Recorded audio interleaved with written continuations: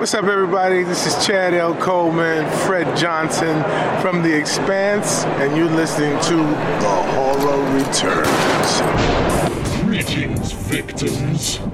For those of you who delight in dread, who fantasize about fear, who glorify gore, welcome.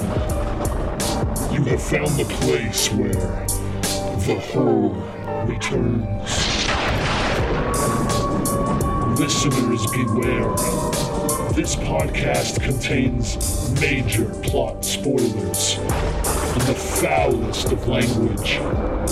Join us in celebrating the old and the new, the best and the worst in horror.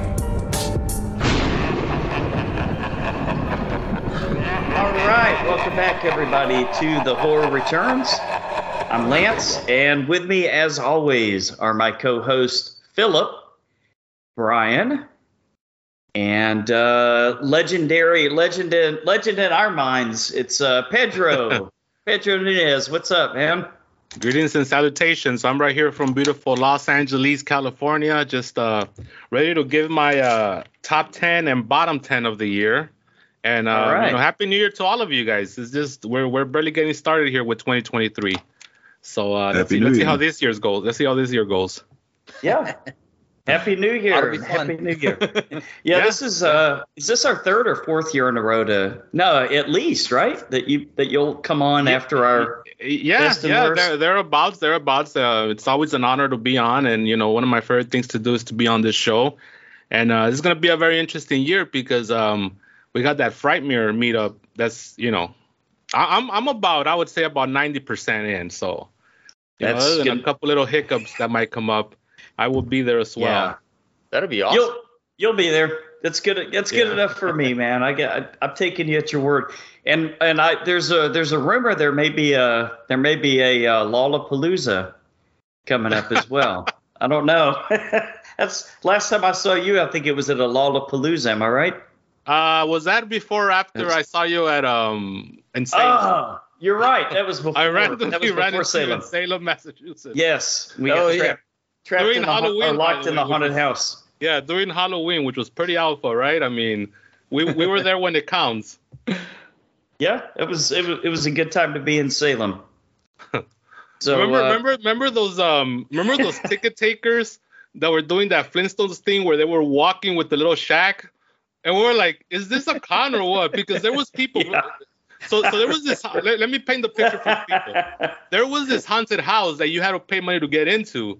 And it said tickets here, like a cartoon with all these arrows pointing at tickets here. And so that's where Lance bought the tickets. And we were able to get in. But then we noticed that somebody was inside the shack. And they kept on moving the shack with their leg. Like, they'll pick up the shack and then they'll just walk with it. And we're like, maybe this is not even the real guy that's selling the tickets. Maybe it's some sort of scam, right? And we're like, that's kind of weird. But that was a good time. That seems extravagant for a haunted house scam. and then me and Lance couldn't find our way out of that haunted house. Yeah, that was the fun part, man. This is how we get rich, I tells you. All right. Well, you guys, shoot, Pedro, what's going on with you, man? Are the rumors true about K-Fab and Pedro, and what's going on, dude? Well, we're on a little bit of a hiatus right now. I just got a little burned out on wrestling. I think, there's actually a lot of news that broke this past week. I don't know if me and Brian should go into an impromptu Wrestling Returns little mini thing here going on, but for a while there was a lot of animosity within the wrestling community with the whole AEW versus WWE thing, and I just got burned out on that, man. And it seemed like every time I would go online, it was like, there's just competing factions of fans, but I would say I think it's died down now. I don't know, Brian, maybe you could correct me on that, or maybe because I haven't been on and really kept up anymore, but I don't see it as much lately as it was maybe like a month, 2 months ago, and just people making fun of like the AEW owner, Tony Khan, and the way he looks. He's a very eccentric guy. So go ahead, Brian. I was going to say, I agree with you. I think it's died down a little bit, but it's still a little bit there.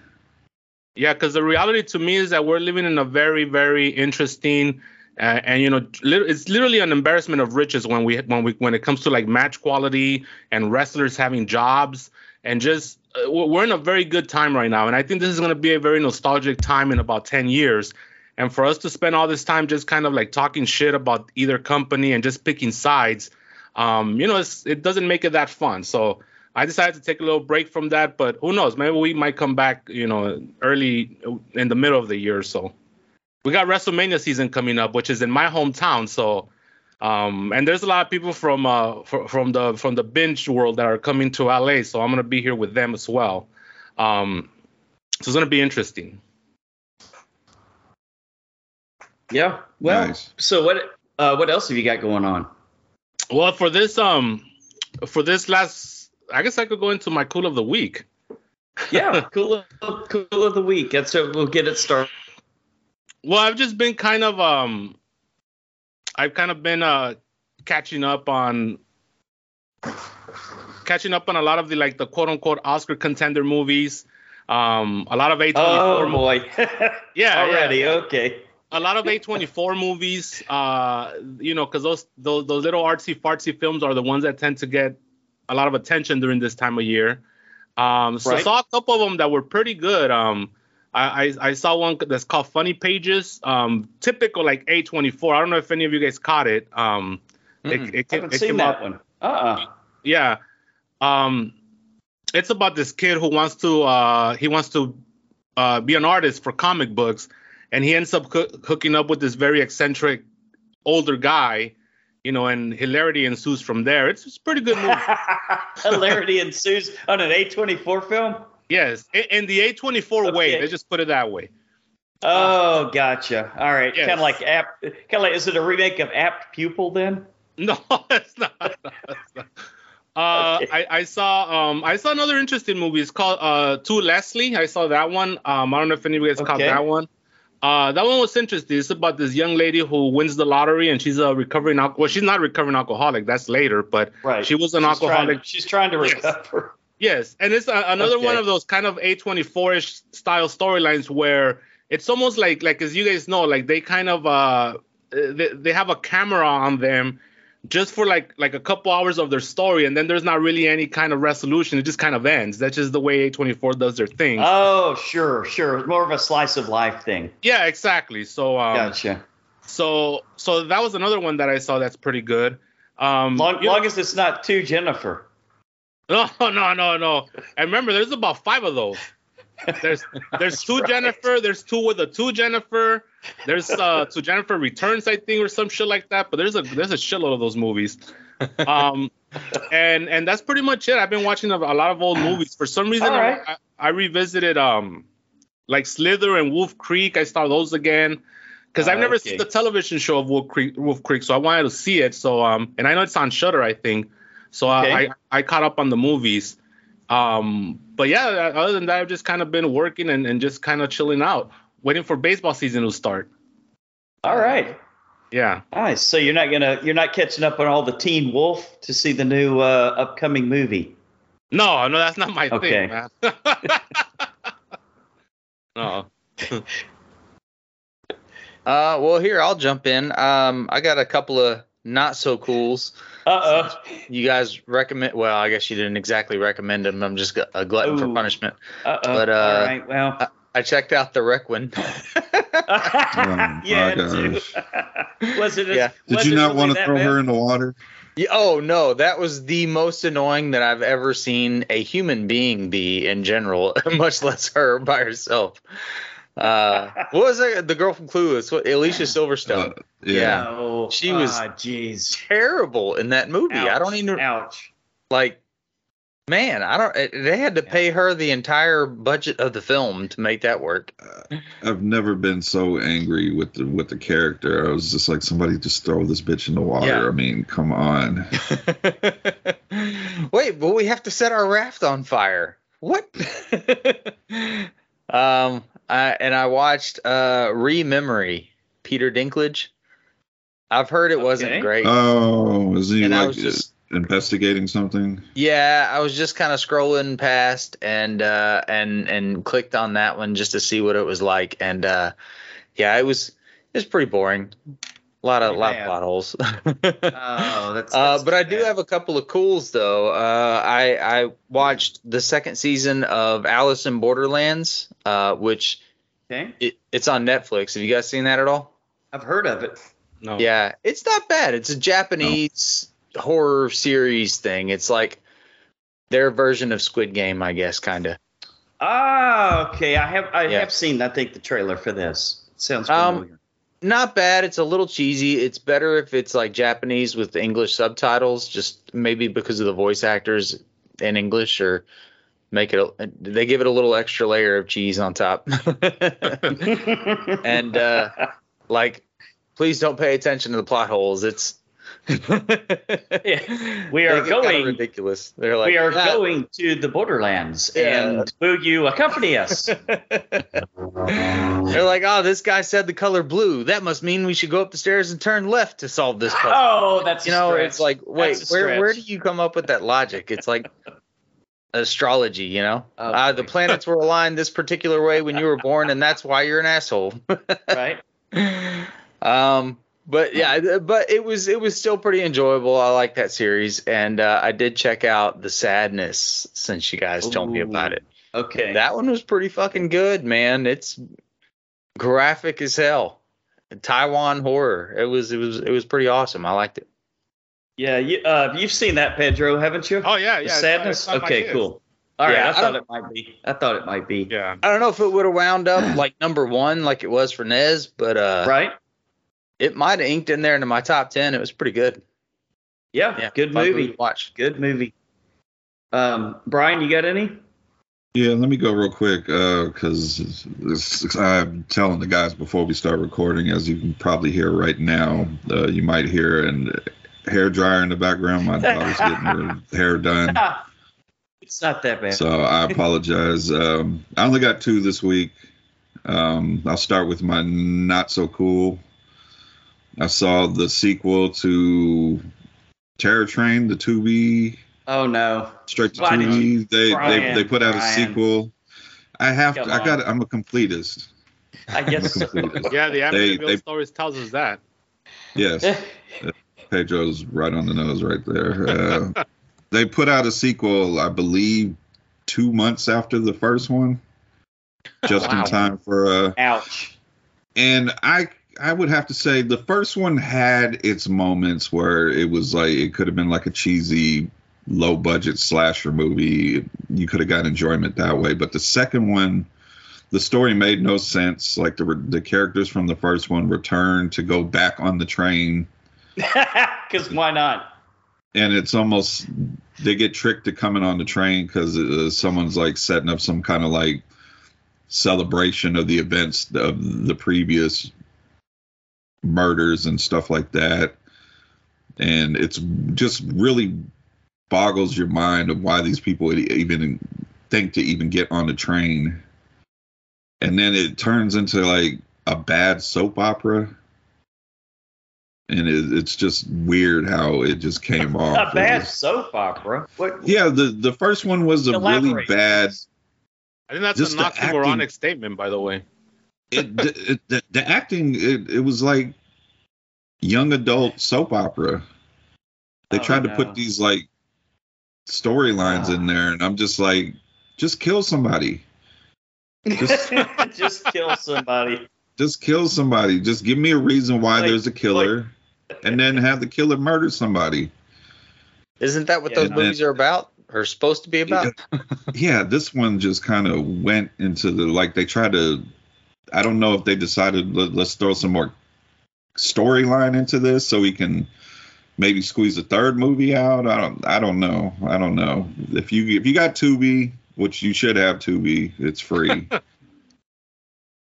I guess it's totally worth if you have nothing to do and just need something in the background, that's Man, the only. some of these Tubi originals, I tried them. I just can't get into them, man. They look like they were shot with a camcorder half the time, and it's Yeah, like- Oh, boy. it's always the same production- shit too. They always try to give you some soap opera shit, and all of them Yeah. are the same thing, you know. And it's like I'm not gonna go, Well- and I gotta sit through commercials. Fuck that, you know. Yeah, the I'm not gonna- production I'm not gonna go values. The production value's low. Right? you couldn't even get some practical kills. Like the stab wounds were digital. The characters were just probably this is, I don't know if this counts as something that would go already on my bottom list for 2023 since it came out the last day of December.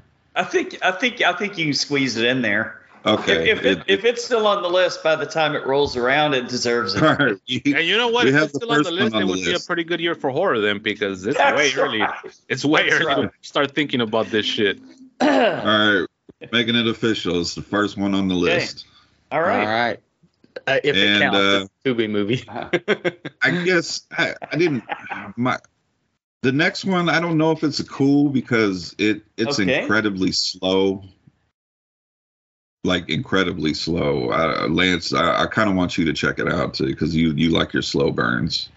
It's the new. Except what? Andor. Yeah, Andor. true. That's right. It's the new movie on Amazon, Nanny. Oh, yeah. I don't know, man. I saw the trailer. It looks pretty creepy.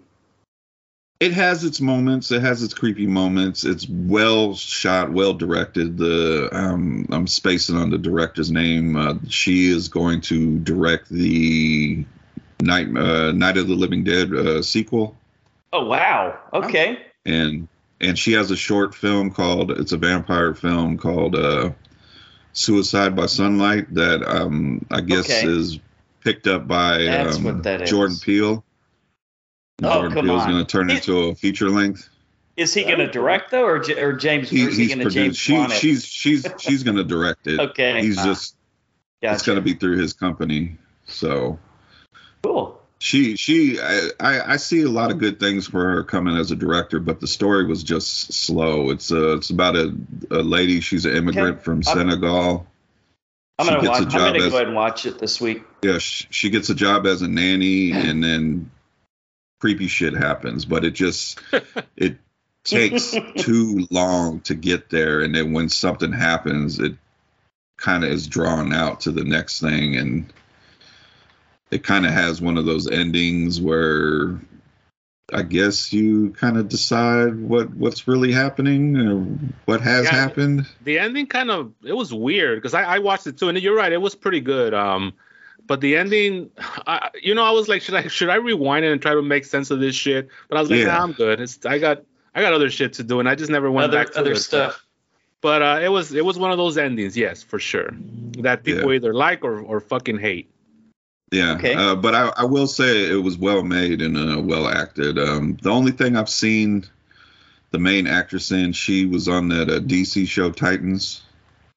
Gotcha. She was the Starfire character, and then she was in Us. Okay. She played a young. When the flashbacks to when Lupita Nyong'o's character was young. Okay. She played the mom. That was her. Oh, she played the mom. Yeah. Okay. So those are the only two things.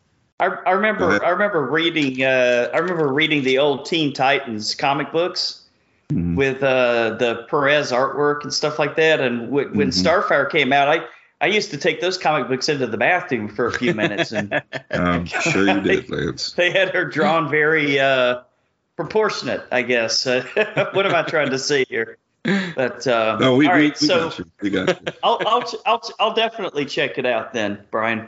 That'll be my homework for this week. And I meant to ask you. I know you've seen The Apology. What did you think before you get into your cool? My feelings on The Apology?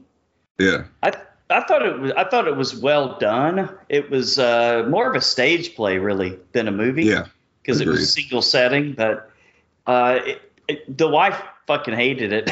I was hoping she would kind of like it because Christmas and all that, but she's like, do we really have to count this as one of our Christmas movies? I think it was just way too dark for her, but it just too dark for the wife, Brian, but I like the twists and turns in it for sure. Yeah, I think it was more so I don't know if I really enjoyed the whole movie, but it just kind of one of those situations where it makes you think, what would you do in that situation?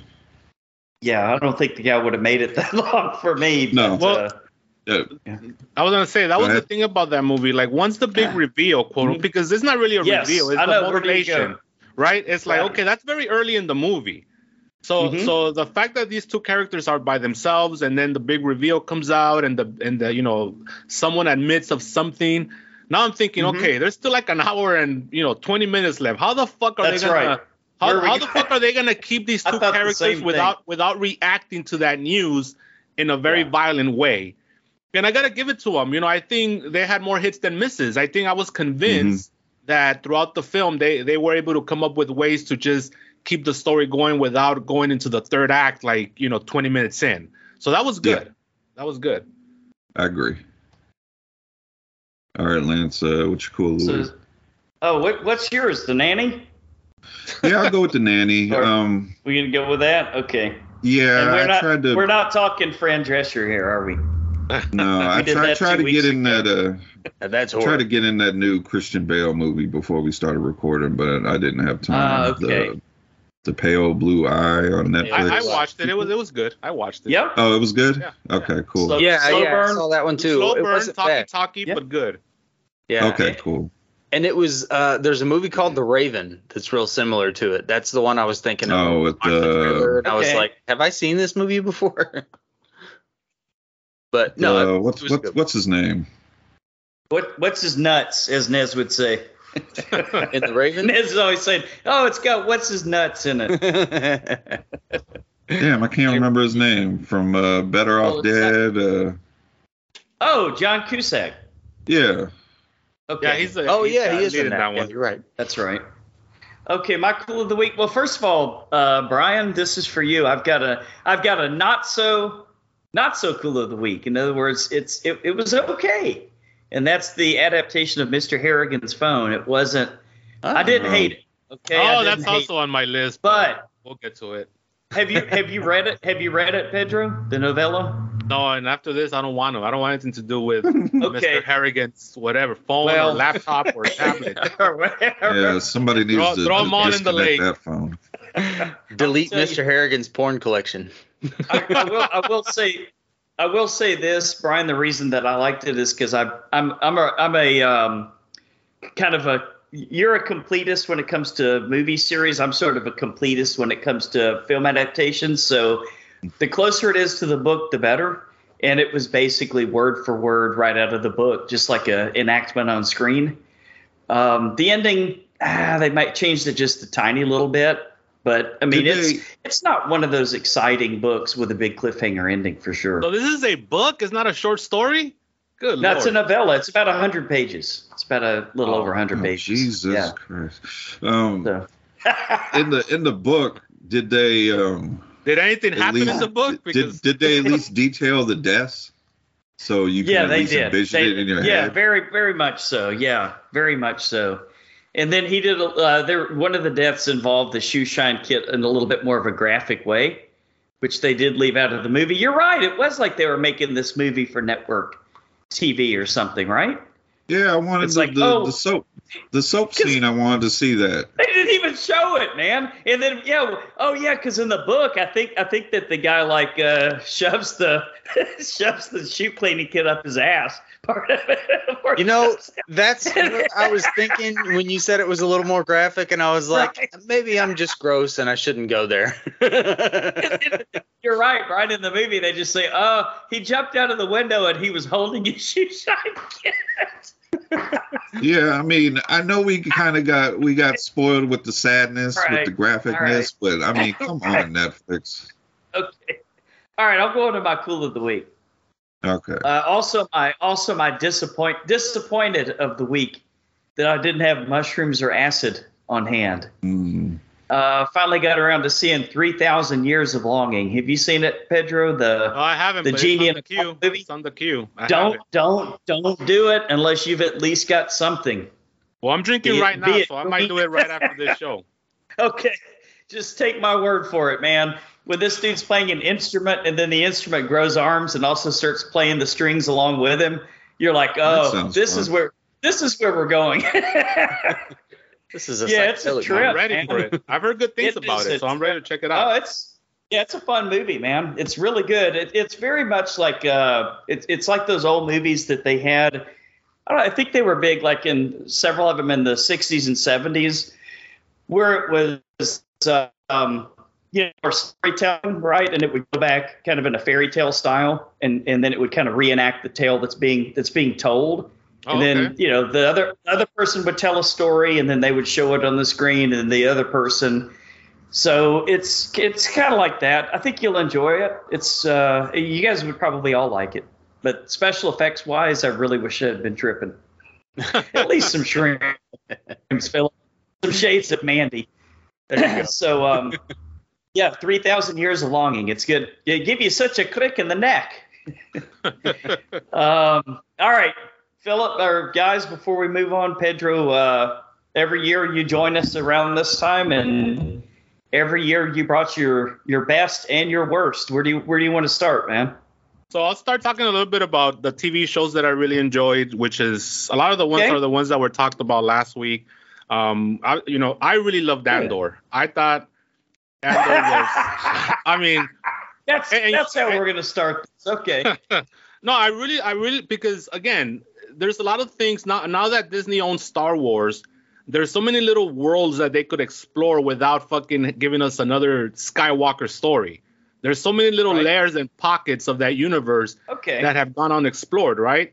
Mm. And so I think the politics, I think a lot of the kind of the internal conflict of the Empire, it's something that's never really talked about. We just kind of accepted that this big fucking, Gothic thing is in power. So it's like it's nice to see how much of a resistance there was. And then you also have some of the more like the underlying themes of like how the resistance has to kind of turn and be the monster to kill the monster. I like that whole thing.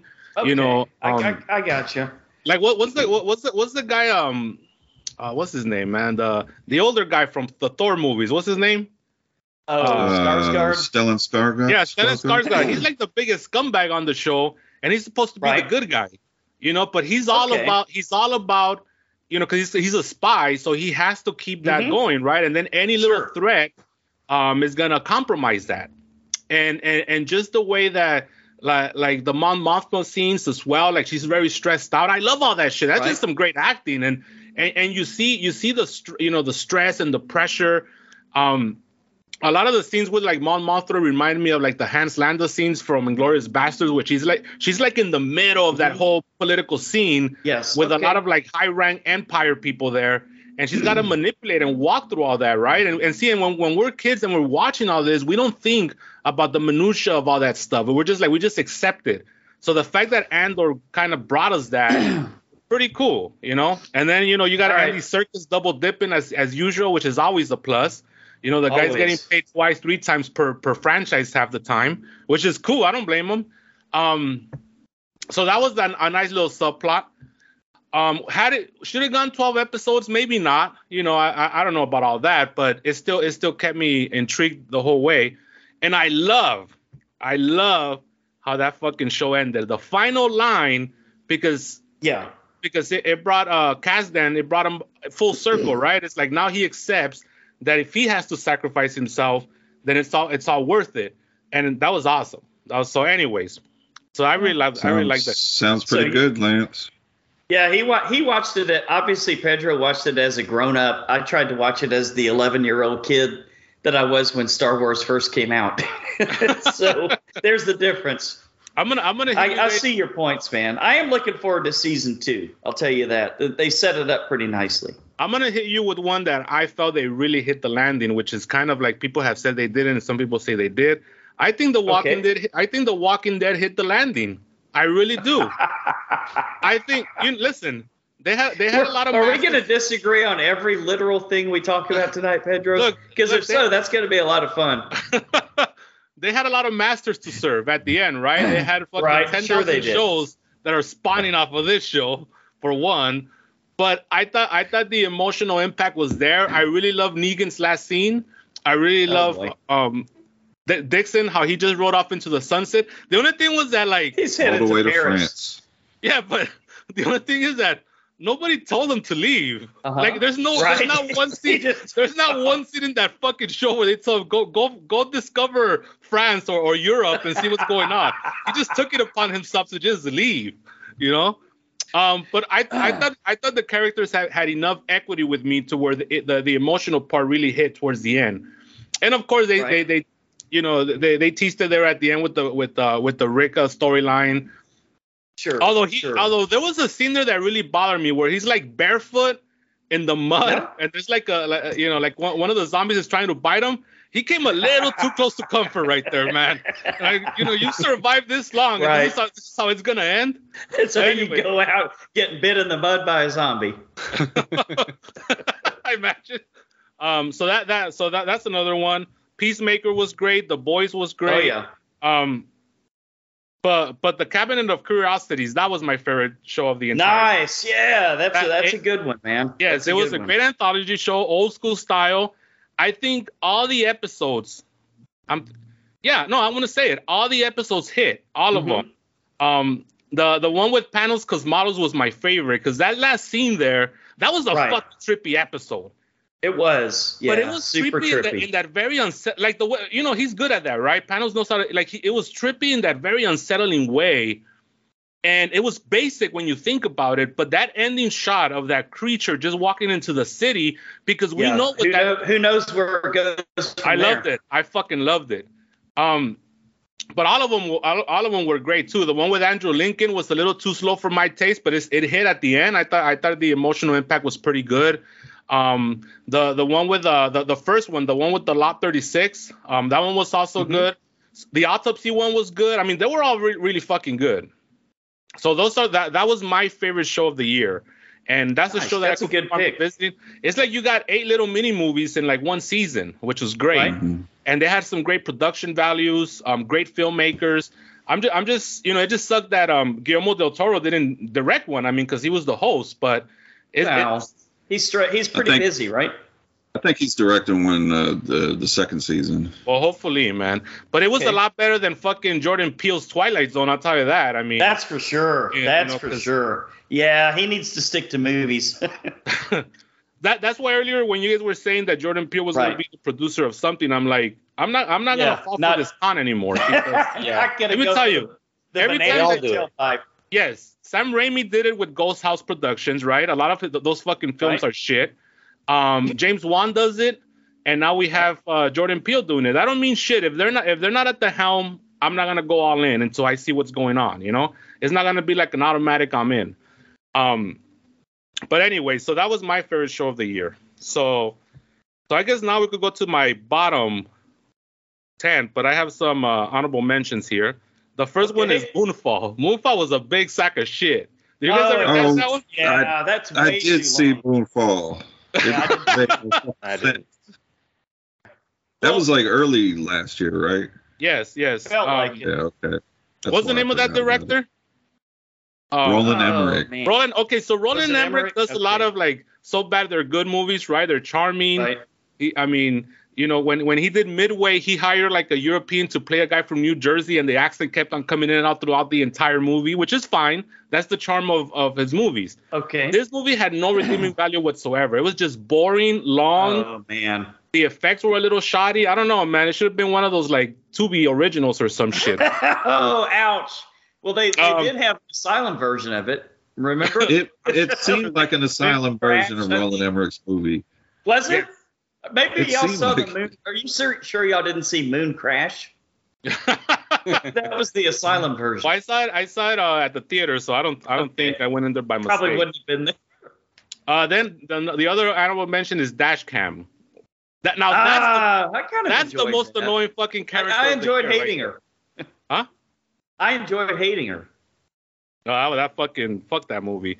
And then again, the aforementioned Dr. Harrigan's Phone or whatever the fuck it's called.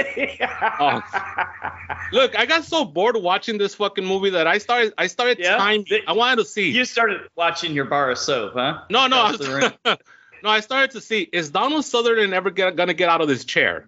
Because I I want to see if this motherfucker got a payday just to be dragged in there, sit down, and never get back up. And you know what? I don't think he ever got out of that chair. He sits in that chair so long you can actually watch him get older. That was it. He got paid to just come and sit on the chair. The other kid got paid to come fucking read him stories. That's your movie. That's a little creepy in the age that we live in nowadays.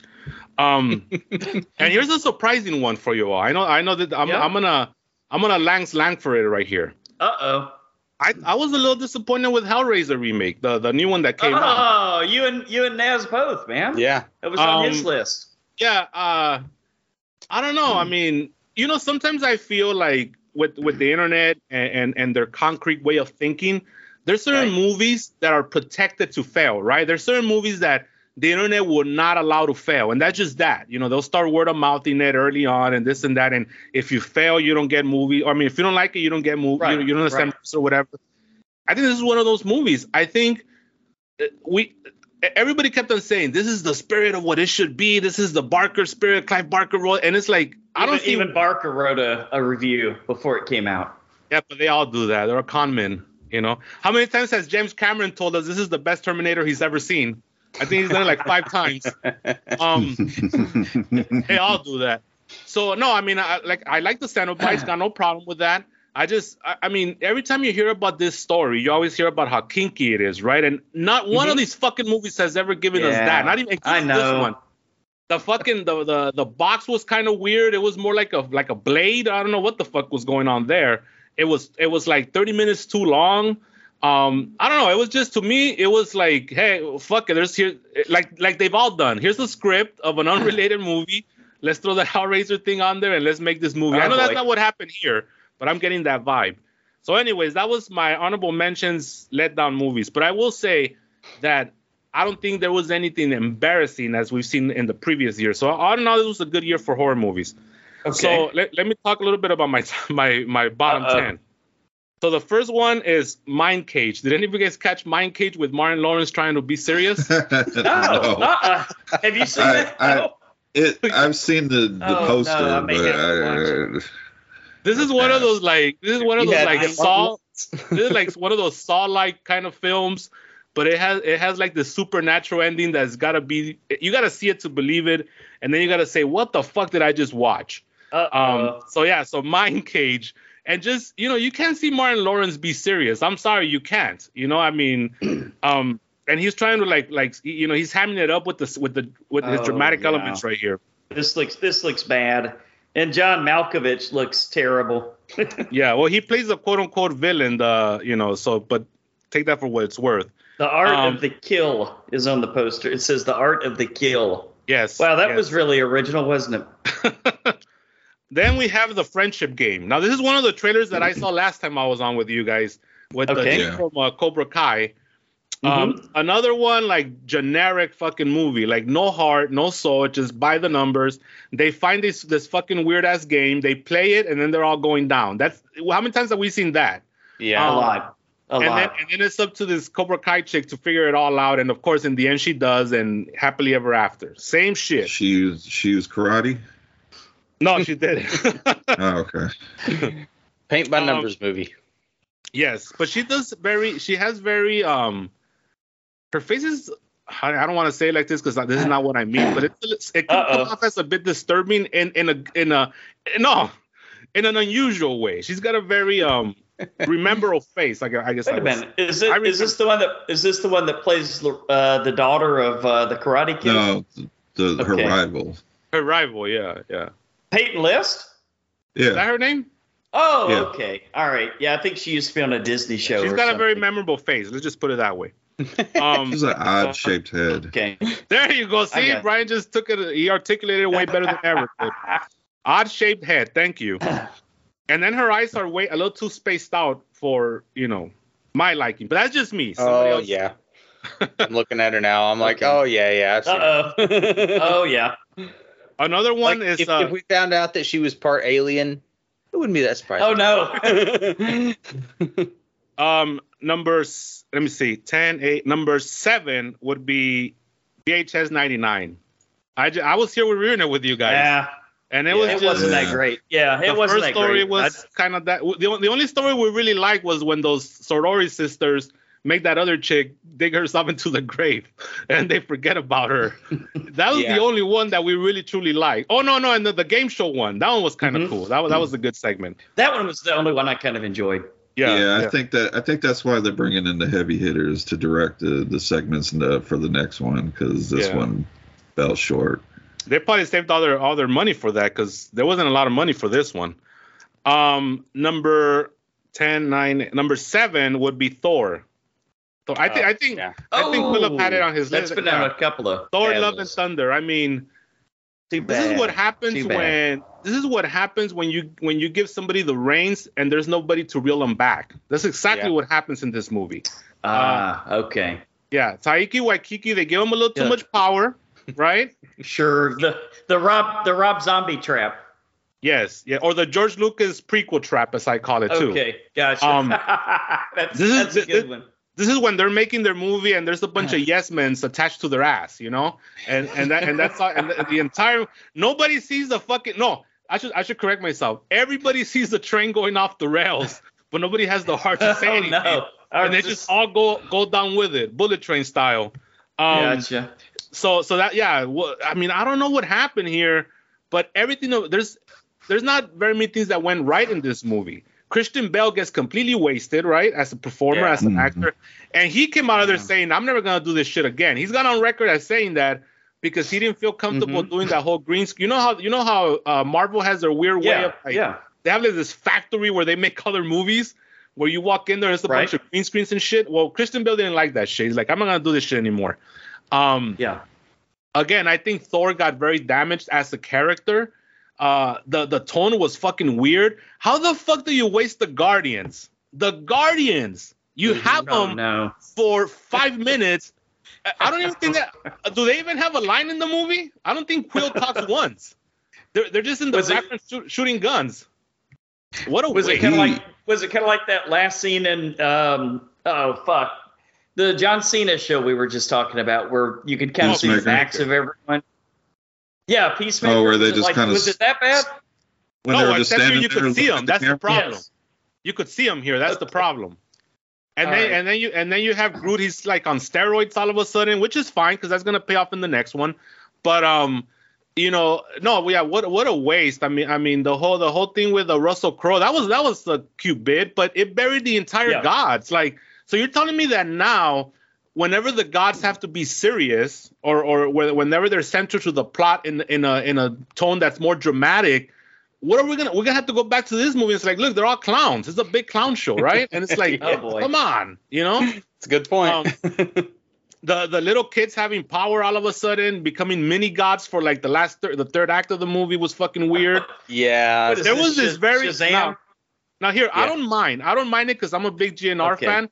But there was a very unhealthy obsession with Guns N' Roses in this fucking movie, because I don't know how much Taika Waititi paid Axl Rose, but I know it was a shitload of money because the entire soundtrack is Guns N' Roses pretty much. Okay. That Disney money. Oh well, fuck it. I mean, that's what happens when you have yes men around you. And here's the thing about that movie before I move on. So they talk shit about that movie, right? Because it really wasn't that good. And Taika Waititi threw a fit. And he bolted. He bounced. He's not coming back. He's like, okay, well, I'm gone. That's probably fine, right?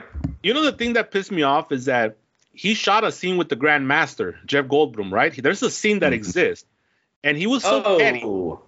He was so petty about the reception of this movie that he's like, no, if it's not in the movie, it shouldn't be. It doesn't complete the story, so I'm not even going to put it as the extra of the Blu-ray. So it doesn't. So it exists, but it's not available. That's wrong. I think there was also another scene with Peter Dinklage too. So there's two scenes that are, and what the fuck? That could have made it for a better movie.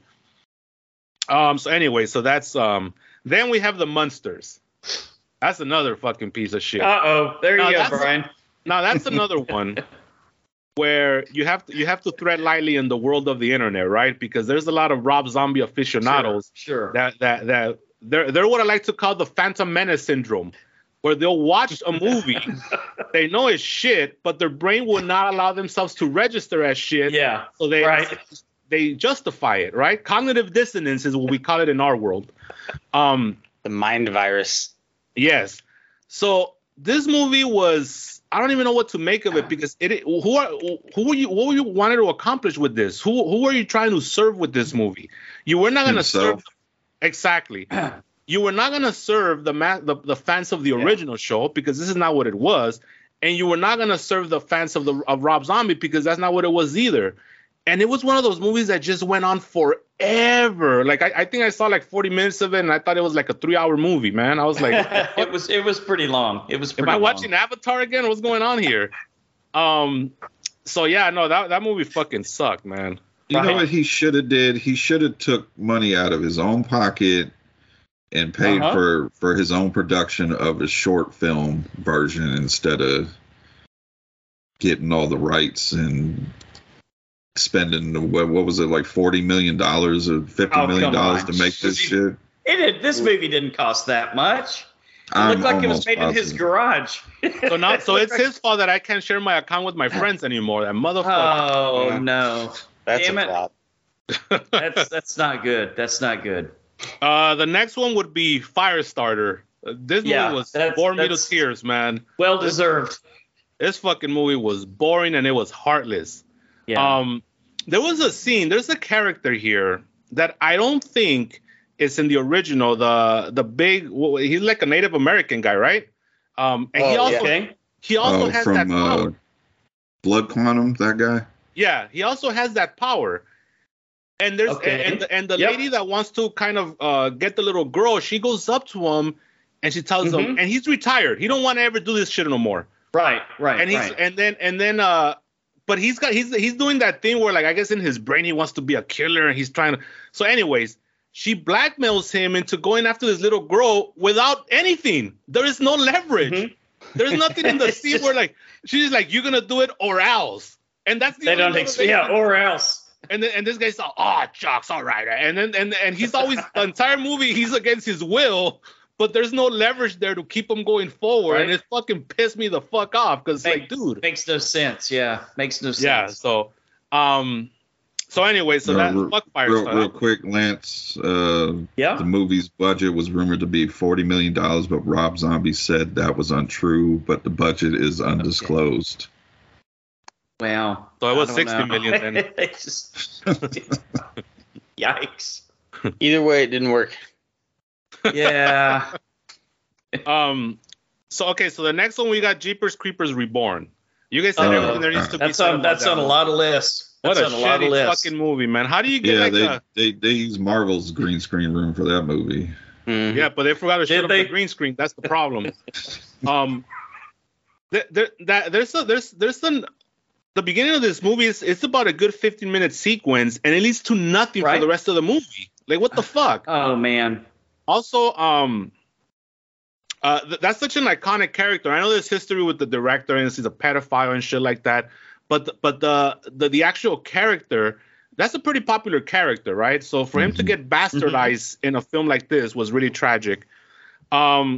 Then I got 3 more. Then it would be Pray for the Devil, which I think was another one of Philip's picks last week. That was just boring, man. It was just so uninspired. Yeah. And the thing about me is that I got the AMC Stubbs card shit, and I gotta use it. I do too. So I go to these fucking movies, even though I don't want to. Let's be real about it. But I shouldn't really be thinking like that, because that defeats the purpose. But sometimes I do it. So this is one of those movies. And then, there's a blonde nun, which I don't even think that was possible, but for whatever reason there is. Her hair was clearly dyed blonde. I didn't know nuns were allowed to do that. But she's like, she gets approval to do like these exorcisms and all kinds of weird shit. But at the end, it leads to nothing, because the third act is so boring and uninspired. Because the thing is that you have 2 acts to help us connect to these characters, and they failed. So all you're doing up to a certain point is waiting for this fucking movie to end. And when it does, you just feel like you just wasted your time. So Pray for the Devil was my next one. Then these next 2 were, it's number 2, and then it's like a big old space, and then my worst fucking movie. So, so number 2 would be They Them. That's my number 2. Yeah, that was another very uninspired movie. I don't like the fact that this was promoted as a lot of things, and none of them came true. One of them was this awesome, just fun slasher movie, and really what it was like a public announcement. We'll just say that. And also, it was a drama, really, with like sprinkles of like kills here and there. You know, Kevin Bacon, you know, he was looking to buy that new house of his with that money. He didn't give a fuck. You know, he was just kind of like, let me cash out here. The one that's bigger on the inside when you measure it than the outside. Yeah, the loaded weapon one was Emilio Estevez with the little RV Emilio. camper. And my number one. Now, this movie is gonna go down. This is Black Christmas level hate at this point. I'm talking about Halloween Ends. Oh, like, and you know what? I unloaded my gun with it. There's nothing. Yes. You know what? I don't have it in me anymore. I'll be honest. I don't have it in me. All the justification for this movie, all the praise. It's all denial. Right. I haven't heard one person come at me with a legitimate reason why this movie's any good, other than just being in denial. The poor defense of it's you know what bothers me about some of these internet feedback is it tries something different. When they're trying something different, correlate with it being good. Like that, there's this idea now that you think outside the box. That means we have to respect that. No, we don't. If it sucks, it fucking sucks. And Halloween Ends fucking suck. You know what I'm saying? Like, so that's one of the biggest praises this movie gets. It tried something good. That's fine, but don't promote it as a trilogy that's gonna make sense when you watch it back to back to back, because that's not what this is. Not at all. This is these motherfuckers having free reign. And David Gordon Green has gone on record. It definitely seemed like not a Halloween movie that got slapped with a Halloween label. Yeah, is this Hellraiser or what the fuck? I mean, yeah, you're right. And then there's like not only that, so that's one issue, right? Then we have issues with like not even following your own rules. Like, how is it that this motherfucker withstood a whole town whooping his ass, and then this fucking nerd, whatever, Richie Cunningham or whatever the fuck his name was, he fucking takes him down, like, you know, and takes his mask off. I know he's all beat up and shit, but you know, come on, it's Michael Myers here. Yeah, that's not acceptable, man. So there was things that happened to serve the plot, and I hate when they do that. It's like, fucking follow your own rules if you're gonna establish them, you know. Mm-hmm. That ending's fucking stupid. You build up this Richie Cunningham guy for fucking weeks or a whole fucking movie, and then all of a sudden he gets one in the neck and he's done. No, he gets stomped on too. I forgot. He gets a boot to the head as well. You know what was fucked up though? It's like Devin Gordon Green's like, you know what? I fucked up this franchise, but if I can't have it, no one can, because he fucking kills. No. He kills Michael Myers. Like, there's no way to bring this motherfucker back unless you're gonna start over again, which I'm sure they probably will. I hope so. I don't know. This was resurrection level bad, man. It was pretty bad. I agree, man. That was my worst as well, as you know. And so that was my bottom 10 of the year. Just fucking, I'll never watch any of these again. All right, let's cleanse our palate, man. Come on, you're killing it. You're bringing us down. Okay, so really quick, I'm gonna go through my tops. Okay, honorable mentions. I got Old Man with Stephen Lang. I really love that movie. I loved it. And it was, what is it? It's two actors in a little cabin or whatever, right? That seemed like it was a difficult challenge, but they pulled it. I love Bullet Train. I thought that was such a great time at the movies. The sadness got bumped, but it was hovering in my top 10 for a while. I really like Violent Night as well. Now I love Violent Night. Don't get me wrong, great movie. But did you guys feel that it never really took it to that third gear? Like, I felt like it was about to, then something would happen, and then it would pull back a little bit, and then it would start again. We never saw like that real true bonker scene that premise kind of calls for. We just never did. I mean, there's that whole chimney scene, which was pretty cool, but that was just, you know, one actor. John Leguizamo, who's getting all kinds of paydays, by the way. God bless him for that. I saw. Now this is one that might get me a little heat here, but that's fine. I like Bones and All. I really did. Yeah. Okay. I don't like the people that say, when people say nothing was happening, it's like, what do you mean? You could follow the storyline of what's going on, Yeah. I thought they hit that whole young adult mix with a lot of gore and horror. I thought they hit it perfectly. Like the tone, it could have easily been really unbalanced, but the way that filmmaker did it, I thought it worked. And then, of course, there's that creepy guy. What's his name? The one that was stalking the protagonist? Oh, Sully. Yeah, Sully. That motherfucker was creepy. Yeah, and I thought they kind of built up that kind of world up, the eaters and the rules that they have. That. Yeah. The smell, you could sense them, like, Run, Sweetheart, Run was another one that I really enjoyed. Yep. For the premise being so simple, I thought it was a great little story, and it was, beginning to end, it was very entertaining. And then Deathstream, of course, you guys talked about it last week. I really like Deathstream a lot. Deathstream and The Sadness both kind of remind me of like a Sam Raimi kind of early Peter Jackson vibe. I love both. I like it. A movie that I saw that I don't know if you guys have seen is The Leech. Did you guys get to see The Leech? I saw The Leech. Yeah, with the priest that's son, you can come stay at my home. the Lord rewards those who help others out. Lars, what did you think of it? Very well, did he? I liked it, man. I loved it.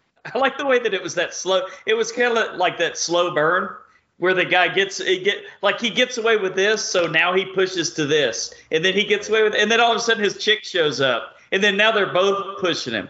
And then, like, the turnaround at the end, was like, what was going to – I don't want to give anything away because it's a pretty new movie. But, like, that point at the end, I was kind of, like, on the fence. Is he going to do it or is he not going to do it?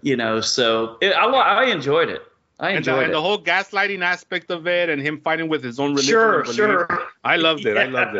That's like the whole Jeremy Gardner. And because they always – that crew always they always do a bunch of movies together, right? So they have a bunch of movies out. Oh, yeah. And they're always pretty good.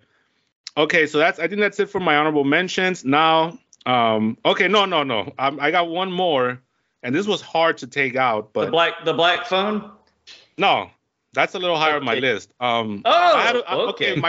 My number 10, I had to choose between two movies, and it was hard. But I'm gonna do it right here live on the air. I had to choose either Nope or Barbarian, and I'm gonna go with Nope. Oh, that far down? Oh, yes, both of them. I have issues with both of them. But Keke Palmer. Fair enough. Yes, Keke Palmer is one of the issues. So my issue with Barbarian is that it was a great film, right? But a lot of it is so much. Is this gonna become like the modern, like The Sixth Sense, because I don't know if the impact is gonna be as felt in repeated viewings, right? Okay. Yeah. I see what you're saying. I saw his opening weekend, and I was like, holy! I didn't even. Right. Yeah, Justin Long's in it for the people that never seen it. I didn't even know he was in it, and that in itself popped me when I saw that because I'm a huge fan. It got me too. Yeah. Because whenever he's in one of these movies, he's gonna bite it. I don't think he's ever come out of any of these movies alive.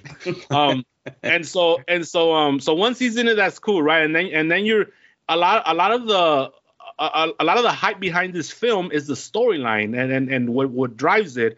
And once you see it once, I don't know how much the impact's going to be there, right? Although the third act, it is filled with a lot of high tension moments that give you some repeat value. But now we know how they're going to end out, though. So yes, so that could hurt. Well, what did you guys think of the backstory? Did you guys think it revealed too much with Richard Blake? I liked it. I don't think it revealed enough. Yeah. Okay. Yeah, it was kind of creepy. I'd like to see that movie. Yeah. I do like that shot where he's going into his car with the trunk, and then it comes back, and it's like it goes from the old neighborhood to back in the day. That was pretty cool. So my number 10 is Nope, right? Now, I have issues with this movie too. I think the third act's a little I'm not really convinced, but it was still okay. I like the message of it. I like the acting. I like the first act is all fucking Tarantino-ish dialogue, which I thought was cool. It's just kind of introducing you to the characters, and it's what distinguishes great writing from poor writing is you're getting to really get to know the characters and you're relating to them, and it's you're kind of watching, you're kind of kicking back with them, which is great. So I thought the middle part where they're trying to get the alien so that they could, take a film of him and then like sell it and become famous. I thought that was also really good. That's really where the meat of the action comes in. I thought Michael Wincott getting a payday was awesome because I'm a huge fan of The Crow. So hence my name Draven. So seeing him come up with his raspy voice is always a plus in my book. So Nope is my number 10. Jordan Peele did another great job. I don't think he's ever done a bad movie. A little overhyped maybe, but he's never done a bad movie. My number 9 is Prey. Bringing the Predator back to where it fucking belongs. Bringing him back. Okay, it's a good one. Going back to the fundamentals. You know what I'm saying? Mm-hmm. And just the way they build the action scenes. They did have some fan service shit with like, the whole, what is it? If it bleeds, we could kill it line or something like that. Mm-hmm. And they had the gun, which I don't know. I think when you see that gun, I imagine that they're not those people. Other predators came back and took them out to get their gun back. I don't know what happened there, but something happened. So Prey was pretty awesome. Then we have X. I love X. I thought that movie was like old school Grindhouse from the 70s. Just everybody always says, I want to make a movie like Grindhousey from the 70s. Fucking Ty West did it. Just that nothing really happens. You get into the characters, but there's that sense of dread around the entire movie. You know what I'm saying? And just how the kills start kind of escalating as the movie goes along, and also how Pearl kind of starts to just show her true colors as the movie goes along, and so many unanswered questions too, which I like. That's what those Grindhouse movies were, because back in the day, it wasn't like the filmmakers had this big plan. They just didn't have any money. So it was all very basic. And so you're left with all these questions like, what the fuck? What was the motivation behind that? So that was my number 8. My number 7 was The Black Phone. There you go. All right, now tell Lance why he's wrong. There's a lot of reasons why he's wrong. I thought this movie was all right, very go for original. It, man. I'm listening. I mean, I'm not going to try to change your mind, Lance. You've already made up your mind. Okay. But you're not going to tell me to step back, wind up, make a pitch, hit the bad guy, and run out the door? Well, we've done that many times, and it does nothing. Okay. you're like Luke Skywalker and fucking, what was it, in the Last Jedi, where we fucking blast you with everything we have, and then you just dust off your shoulder, So, no, but I thought this movie was very original. I mean, what isn't there to like about this movie? It's got that Amblin Entertainment vibe to it. It's got fucking Ethan Hawke being creepy as fuck. This man has no ego whatsoever, because he was like, I'm going to make an entire movie and you're not going to see my face. But with his body, he's doing all that performance.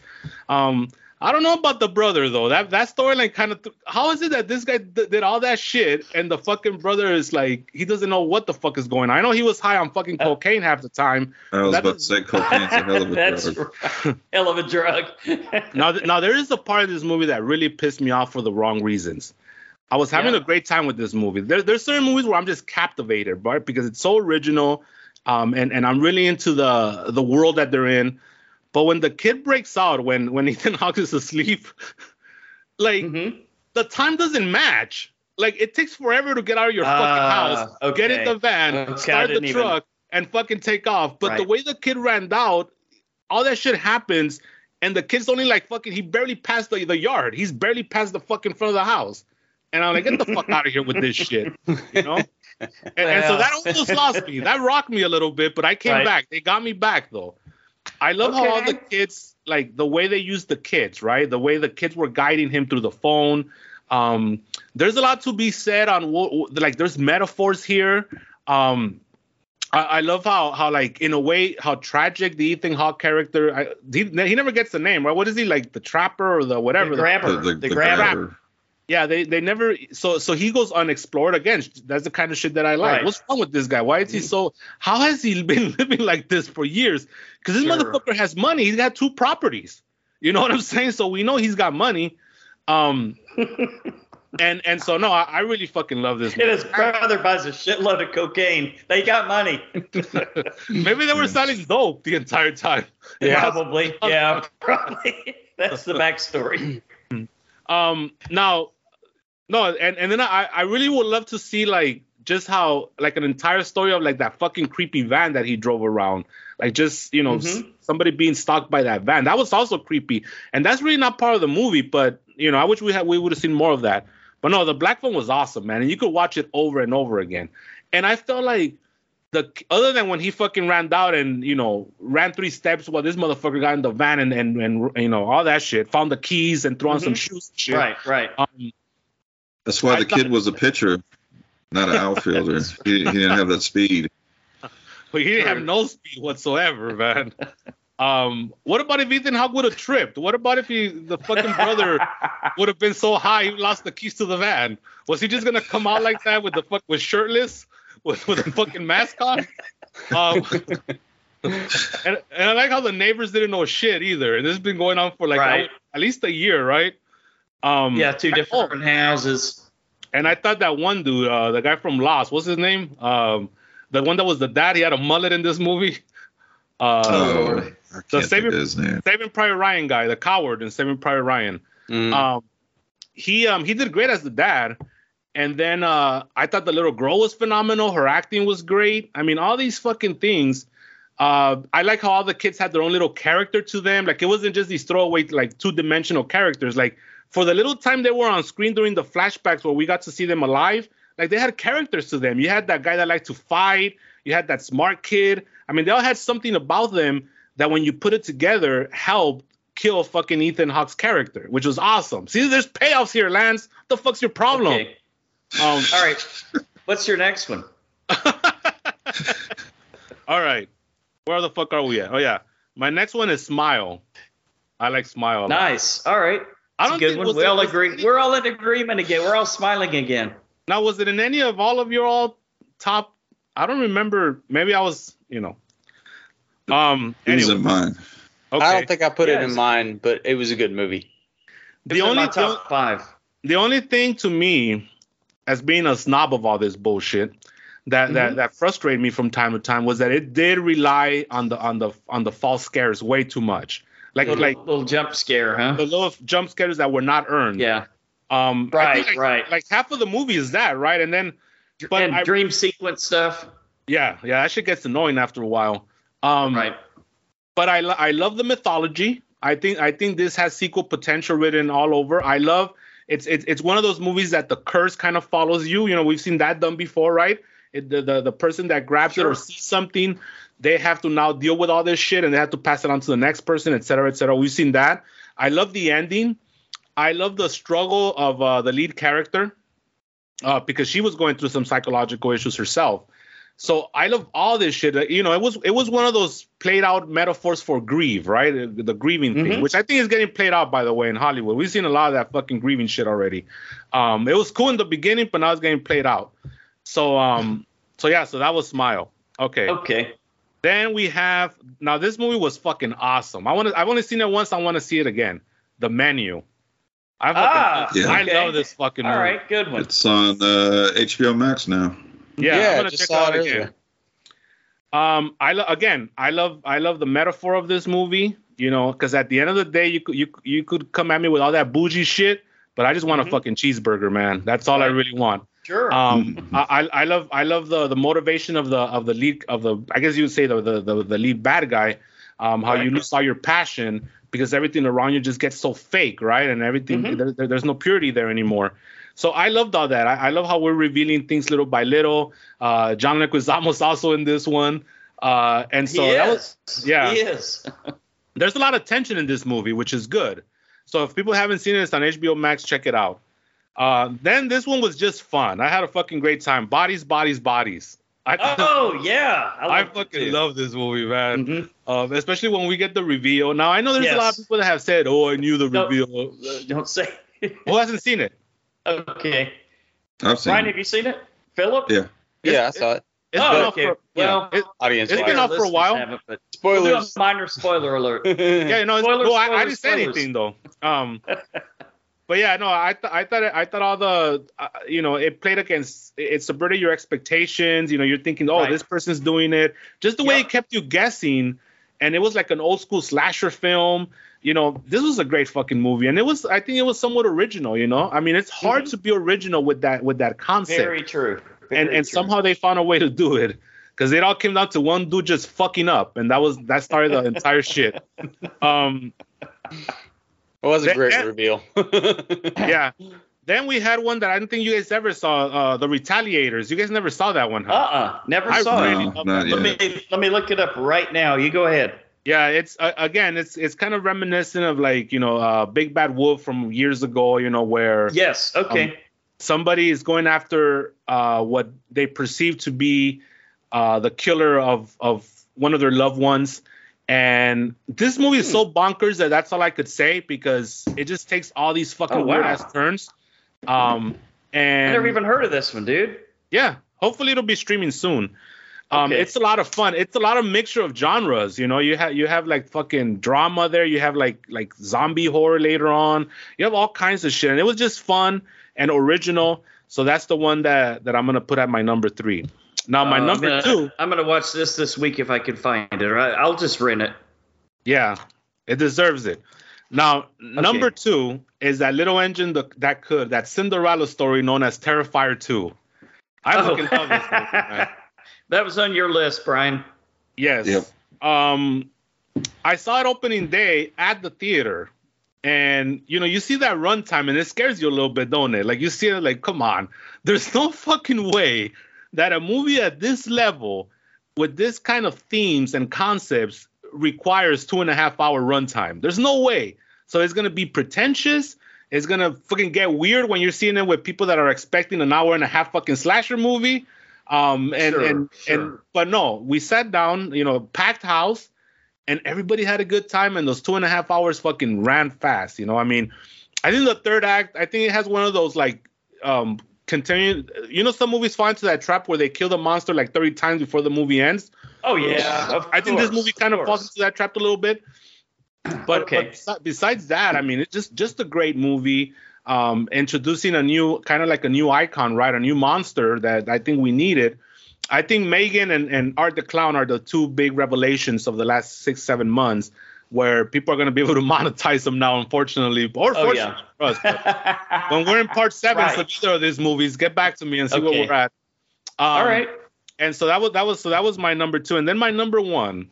And this is just a fucking great movie all throughout. I was watching it and my jaw was dropping the whole time for different reasons. Pearl. I fucking love Pearl. And maybe it's cool. And maybe it resonated with me because this is my, you know, I'm a therapist. That's what I do for a living. So I see a lot of people with behavior problems. I see a lot of females with behavior problems. And the details from the escalation of mood to the justification to the internal dialogue, I was like, holy shit, like this is all spot on shit, right? Like just and so maybe I'm biased in that sense, but I thought this was a great fucking movie, and I thought the way it was shot, and to me, I'm thinking, dude, Ty West shot this in his spare time because he had the crew there from X, and I'm like, this was amazing. The masterpiece, dude. Like, you know, and the fact that it was the same like ranch, the same little location, there was metaphors up the ass there with the fucking rotting pig in the doorstep.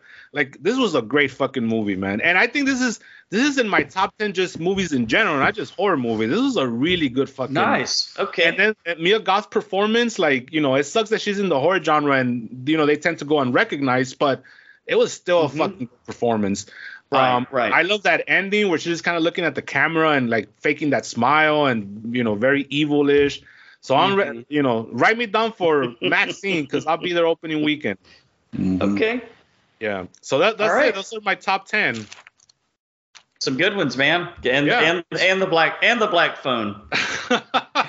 Movie's fantastic.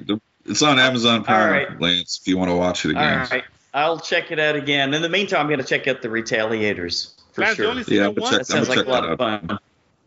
I thought you said you tried to check it out twice, right? Didn't you give the black phone? Yeah, I did. I tried to find time to watch the black phone again. So I'll give you guys my word that I'll watch it again.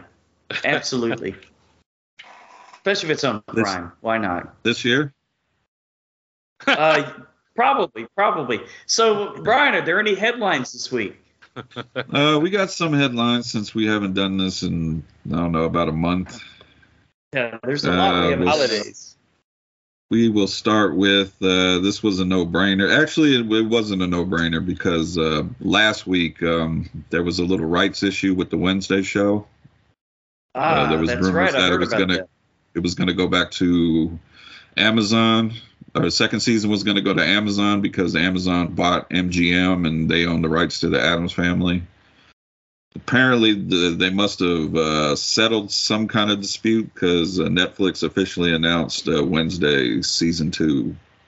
Okay. Let's see. Tim Blake Nelson joins the cast of Dune Part 2 in an undisclosed role, which is interesting because they've already started production. Okay. I was gonna say, aren't they shouldn't they be done with that by now? Yeah, I think they're almost done. He's also coming back to the MCU, right? Yeah, as the leader. Yeah. Yeah, what is it? 15, 16 years, or almost 20 years after he originally started that character. Yeah, from the Ed Norton Hulk movie. Yeah. Yeah. According to James Wan, the next Conjuring 4 movie might be the final one in the franchise, which is probably because he's no longer with Universal. Okay. That might be a good thing. They don't want to keep going on that till it dies. Finish it up. Yeah.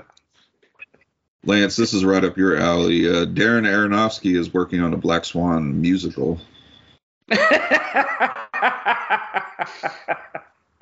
Like a Broadway musical or put on film? Broadway musical. Oh, okay. That seems weird. Pedro, we got to get tickets, man. If we can meet in Salem, we can meet in Manhattan. Come on. I'm waiting for that Black Swan musical. Maybe we'll come. Maybe we'll meet up with Jason and the Scream Killer when we're in Manhattan, right? Jason Blum says not to get your hopes high on Freaky Death Day happening anytime soon. There was a lot of rumors of a crossover movie. Okay. Both actresses wanted to do it, but he said don't get your hopes up anytime soon. But he said you never know. So okay, are you referring to Vince Vaughn as an actress in this case? I hope so. No. Well, okay. I was talking about the female actresses. All right. Vince Vaughn died, didn't he? What? No, like in the movie. Oh shit! Okay, God, don't do that to me, dude. Don't do that to me. Jesus Christ. Let's see. Well, Pedro, we know Michael's going to come back somehow. Am I right? I don't know how after that meat grinder. that atrocity. It's a bunch of little mini Michaels, the pieces of him. like the Evil Dead. Yeah, like the Subspecies movies. They did that too. Right? Oh no. All right. I'm trying to make sure if there's anything else. The new movie 65. Have you guys seen that trailer with Kylo Ren? No. It's kind of futuristic, kind of like. I heard like they land on a planet. It's one of those movies where they're looking for another planet to live on, and he lands on the planet, and there's dinosaurs and shit. It kind of looks like maybe 65 million years ago we landed here, and something happened to where we lost all technology. Philip, that's right up your alley. That is right up my alley. That's interesting. Well, it originally was supposed to come out later in March, but it changed its release date to March 17th. Check out the trailer, Phil. Okay. Yeah. That's the feel I get. Yeah, I saw a picture of it and read a little synopsis. It looks cool. Yeah. And I like Kylo Ren as an actor, man. He's pretty good. Yeah, he was. Yeah, he was good in that White Noise movie. I liked it. Okay. Yeah. Frank Grillo could possibly return for The Purge 6. Okay. Hey, anytime he gets a payday, I'm on board. Put a fucking fork in it. Yeah, but put a fork in The Purge, guys. Come on. Yeah. Really? Go out with a bang. That last one kind of sucked. Hey. Jason Blum doesn't want to give us these crossovers, which would be original, but he gives us more Purge movies. Come on, man. Fede Alvarez's Alien film is set to begin filming in a couple months. Looks Okay. like. But we don't know like where this fits in. Allegedly. No, it's supposed to be an original story. I don't think they're rehashing the Ellen Ripley start thing overs again. kind of. I don't know. If they go the Predator route, they might be able to salvage it. Mm-hmm. Yeah. Let's see here. Do we got anything else? Showtime's already renewed Yellow Jackets for a third season before the second season even comes out. I was gonna say the second season hasn't come out yet, right?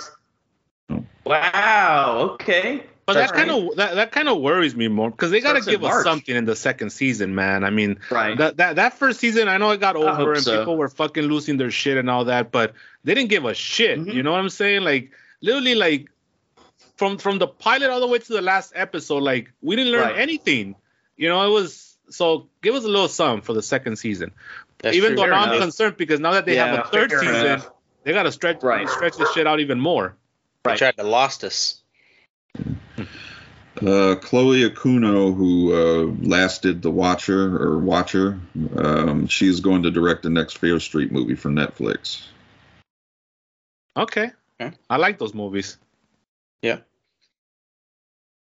Greg Nicotero, a lot of people, awesome effects guy. A lot of people recently know him from The Walking Dead. He wants to remake The Keep, Michael Mann's The Keep, but be more original to, I guess, the book. All right. He's got 1,000 shows that he's supervising, but good luck to him. Mm-hmm. A couple more things. James Wan wants to remake Chopping Mall and Night of the Creeps. Oh, now that's a remake. That would work, right, Pedro? That'd be fun. I mean, with the technology today, I guess it could. Right? I mean, Philip, what do you think? You down? Yeah, I'll watch it. I'll watch anything that James Wan does. I even get duped into watching his produced bullshit most of the time. That's what I was gonna say. I'm down if he's actually the one remaking them, not his company. Now, yes, we do. Kids don't go to the malls anymore, though. How are they gonna work their way around that? That's a good point. That's true. Maybe it'll be a throwback. Did we lose Lance? No, can you hear me? Yeah. Oh, okay, we can hear you. Okay, yeah, no, I'm getting a slow speed, so I turned off the video for a minute. Gotcha. Okay. And lastly, the new Exorcist film had to stop production because of health reasons with main star Leslie Odom Jr. And it was also because God went down and said, don't fuck this shit up. I was going to say, it must be a curse. From what I understand, it's not an illness to where they had to recast, but they just had to shut down production. So, okay. And we last seen Leslie Odom Jr. in Glass Onion. He was the scientist. So great movie. And I think that's it. We'll get new trailers for. We'll get a new trailer for Ari Aster's next film, Beau is Afraid, which was retitled from The Disappointment Boulevard. So, new trailer for that coming next week. Okay. Check it out. But in the meantime, Pedro, you ready to go to the trailer park? Yeah, let's do it, man. Okay. So we're going to bring you the big, the small, and sometimes the very, very weird. And I saw all three of these in the movie theater this week, which is nice. So what's the first new trailer, Brian? The first one is a teaser, which just for future reference, I will not be watching anything after. I was supposed to get a new trailer for this, a full trailer, but I'm not going to watch it. I think this was perfectly fine for what it was. And that it was the teaser for Scream 6. Quick synopsis. In the next installment, the survivors of the Ghostface killings leave Woodsboro behind to start a fresh chapter in New York City. It's pretty much the entire cast from the original. Well, the ones that lived are coming back, along with Courtney Cox. No Nev Campbell. Hayden Panettiere will be returning as Kirby. And our girl, Samara Weaving, will be making an appearance along with Tony Revolor. I don't know how to say his last name. Okay. What Is that the guy that was asshole doing all from the asshole from Spider-Man? Peter Parker's Okay. the guy that picks I him. know who you're talking about. Flash. Flash. Yeah, Tony. Yeah. Okay. I got you. Yeah, that guy. He'll be a victim. Dermot He'll be the Mulroney. first victim. or Dylan McDermott. Which one? Dermot Mulroney. Can't tell the difference. They're both struggling for payday, so either one would help. Right. This is of course directed by Radio Silence again. So now let's be real here. Let's go. I'm gonna go ahead and I'm gonna go on record right now. Yeah, let's get real. I'm gonna put it where it counts. I'm gonna go ahead and make a prediction right now. That this is my wrestling mind going off right now, because in wrestling they do this all the time. I'm gonna go ahead and say right now that Neve Campbell will be in this movie, and the fucking theater is gonna explode when she comes out. She's the killer. She's the killer. I don't know if she's gonna be the killer. Oh no, Brian, that's a bold statement. I'm calling it right now. Oh shit! I'm with He's I'm probably with right. you right now. I'm with you, Pedro. When she gets revealed in the movie, the theater's gonna explode, and then she's gonna do a heel turn. Right there. Hey, I'll take it. At this point, what else could you give us, right? At this point, what else could you give us? Yeah. As long as they don't spend the first 2 acts on a boat and then finally go to land in Manhattan. God damn it, you took that one from me. And one more prediction. Sadly, I know we're all big fans of Samara. I wish we were big friends of Samara. We were big fans. But, friend of the show. Not yet. I We're working think on she it. is going to be that one that gets killed in the beginning of the movie. Yeah. Oh no. I don't think she's got the mainstream appeal for that. They need somebody with a little more spunk for that role. Maybe. I mean, she's Flash. over with us. Flash. She's over with our community, but I think the general public, when they see her, they'll be like, "Oh shit, it's Margot Robbie." That's a good one, Brian. They could even bring that up in the movie since they're so meta anyway. Right? Yeah, they should. They should. All right, so there's a lot of predictions going on here. People went on a limb on this show right here, so a little bit, yeah, a little bit. Brian's going all in with Neve Campbell being the killer. That's a little too much. All in. That's brave. That's brave. Would not surprise me. You're probably exactly right. It wouldn't say Brian. I mean, this is pretty much, from what I understand, they said this is going to be the most violent movie out of the franchise. They're upping the kills. I've seen some photos of Ghostface holding a shotgun, so I'm hoping we'll get a shotgun to the head, a nice head explosion, something like that. Have to, right? Call Tom Savini to come and hook that up. The only thing I'm kind of wondering where they're going to go with is the whole the main girl, not Jenna Ortega, but what was her name? Her sister. Yeah, with Jenna the Ortega's whole sister. Let's just color that. Melissa. I can't think of the actress's name. Okay. Yeah, the whole she still talks to her dead father that she's never met or seen. Yeah. And my daughter pointed out, if she's never met him, why does he look like the way he did when he died? Smart girl. Smart kid. So I'm just wondering where they're going to go with that whole angle. You know what? And they are so lucky. They could count their lucky stars on this one. They're so lucky that they didn't kill off Jenna Ortega, because she's in the stratosphere now. Yeah. So have they killed her off from the last one? Absolutely, yeah. So now that's gonna help with the promotion of the movie, because she's way over now, way more than she was a year ago. That's true. Yeah, I like the whole subway scene killing thing. It looks pretty good. Yeah, I mean, if they play their cards right with Jenna Ortega, she could be the new final girl for the franchise for the foreseeable future. Yeah, but keep in mind that payola's gonna have to get a little higher. You know, you're gonna have to add a couple more zeros on that paycheck. So you have a problem with that. Found the new it girl. It's Paramount. They'll throw money at her. All right. They wouldn't, but yeah, you're right. It's Paramount. Yeah, Scream 6 in theaters March 10th. All right. Back like the old school way where they were getting them once a year, like those Nightmare on Elm Street, the 13 movies. Just like Santa Claus delivering once a year. Once a year. All right. Second trailer, Evil Dead Rise. We finally get the trailer.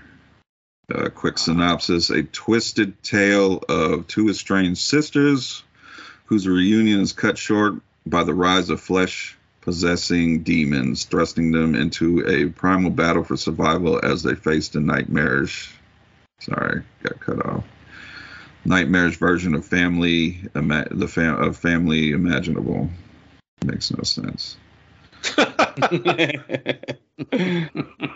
This stars Alicia Sutherland, Lily Not Silverstone, though, right? We don't need her. No, Alicia Silverstone. She's still floating on a cabin somewhere in the middle of the ocean. Yeah. Lily Sullivan, Morgan Davies, Neil Fisher, Jaden Daniels, and this is written and directed by Lee Cronin, who he did the hole in the ground. Okay, that was a good one. That's a good movie. Have you seen that, Pedro? Yeah, no, I liked it. It's an Irish movie, right? Mm-hmm. That's a good one. Yeah.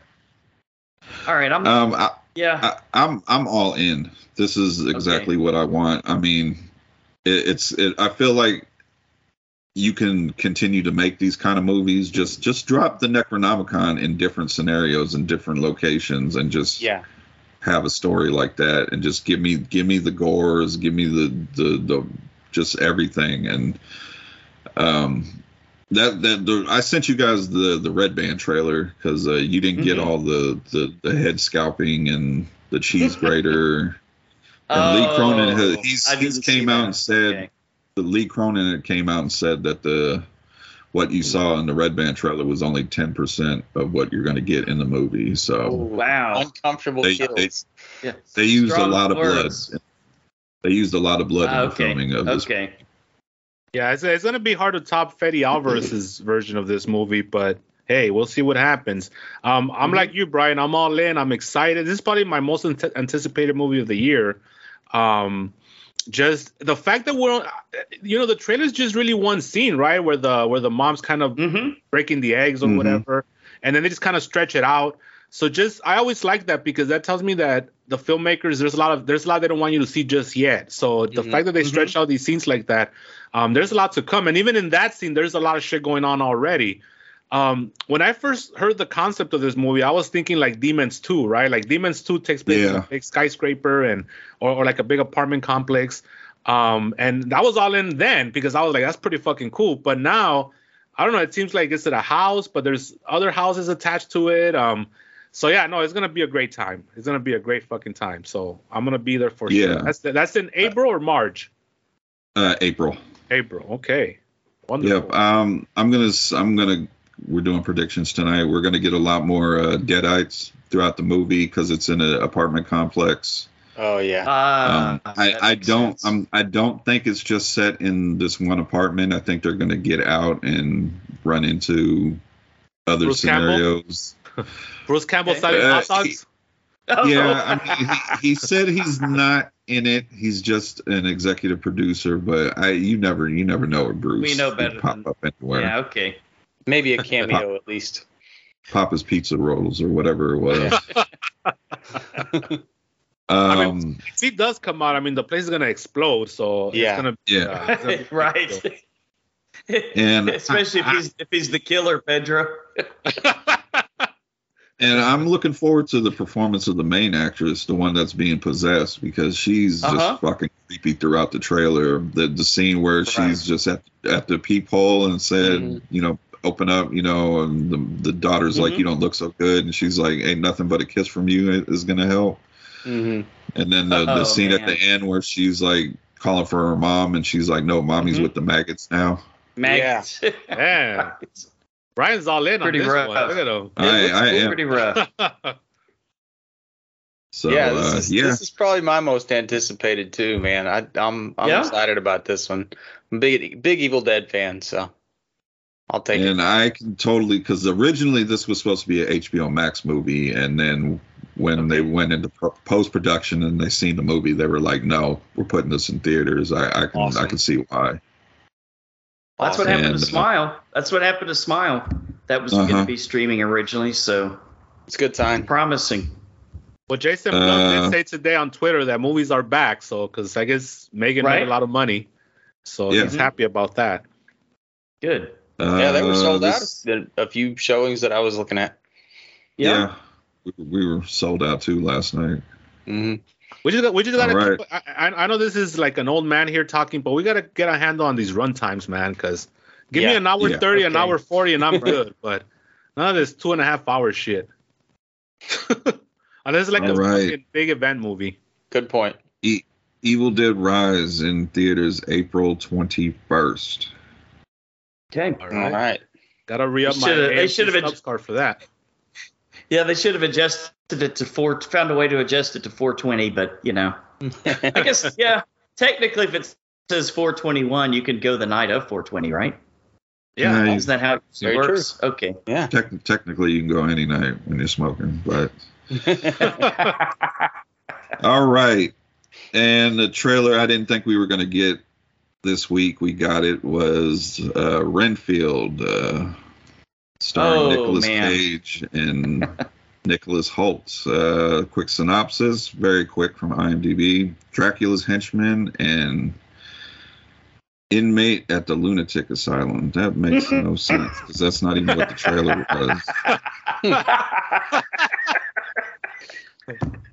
That is not even what the trailer was at all. Yeah, no. Maybe they changed some things up. Is this an M. Night Shyamalan Ling Dong movie with a twist, or what? It sounds like it, doesn't it? The twist is we get nothing we've seen in the trailer. Yeah. This also like AA meeting or something. It's all a dream, and he's just an inmate at the asylum. They already gave it away. Oh no. People of note that star in this, besides the two main actors, Awkwafina, Ben Schwartz. So that might be a reason to stay home for me with this Awkwafina. Uh-oh. Ouch. I don't mind her. Couple of people known in the horror community, William Ragsdale and Caroline Williams, also star in the movie. Mm-hmm.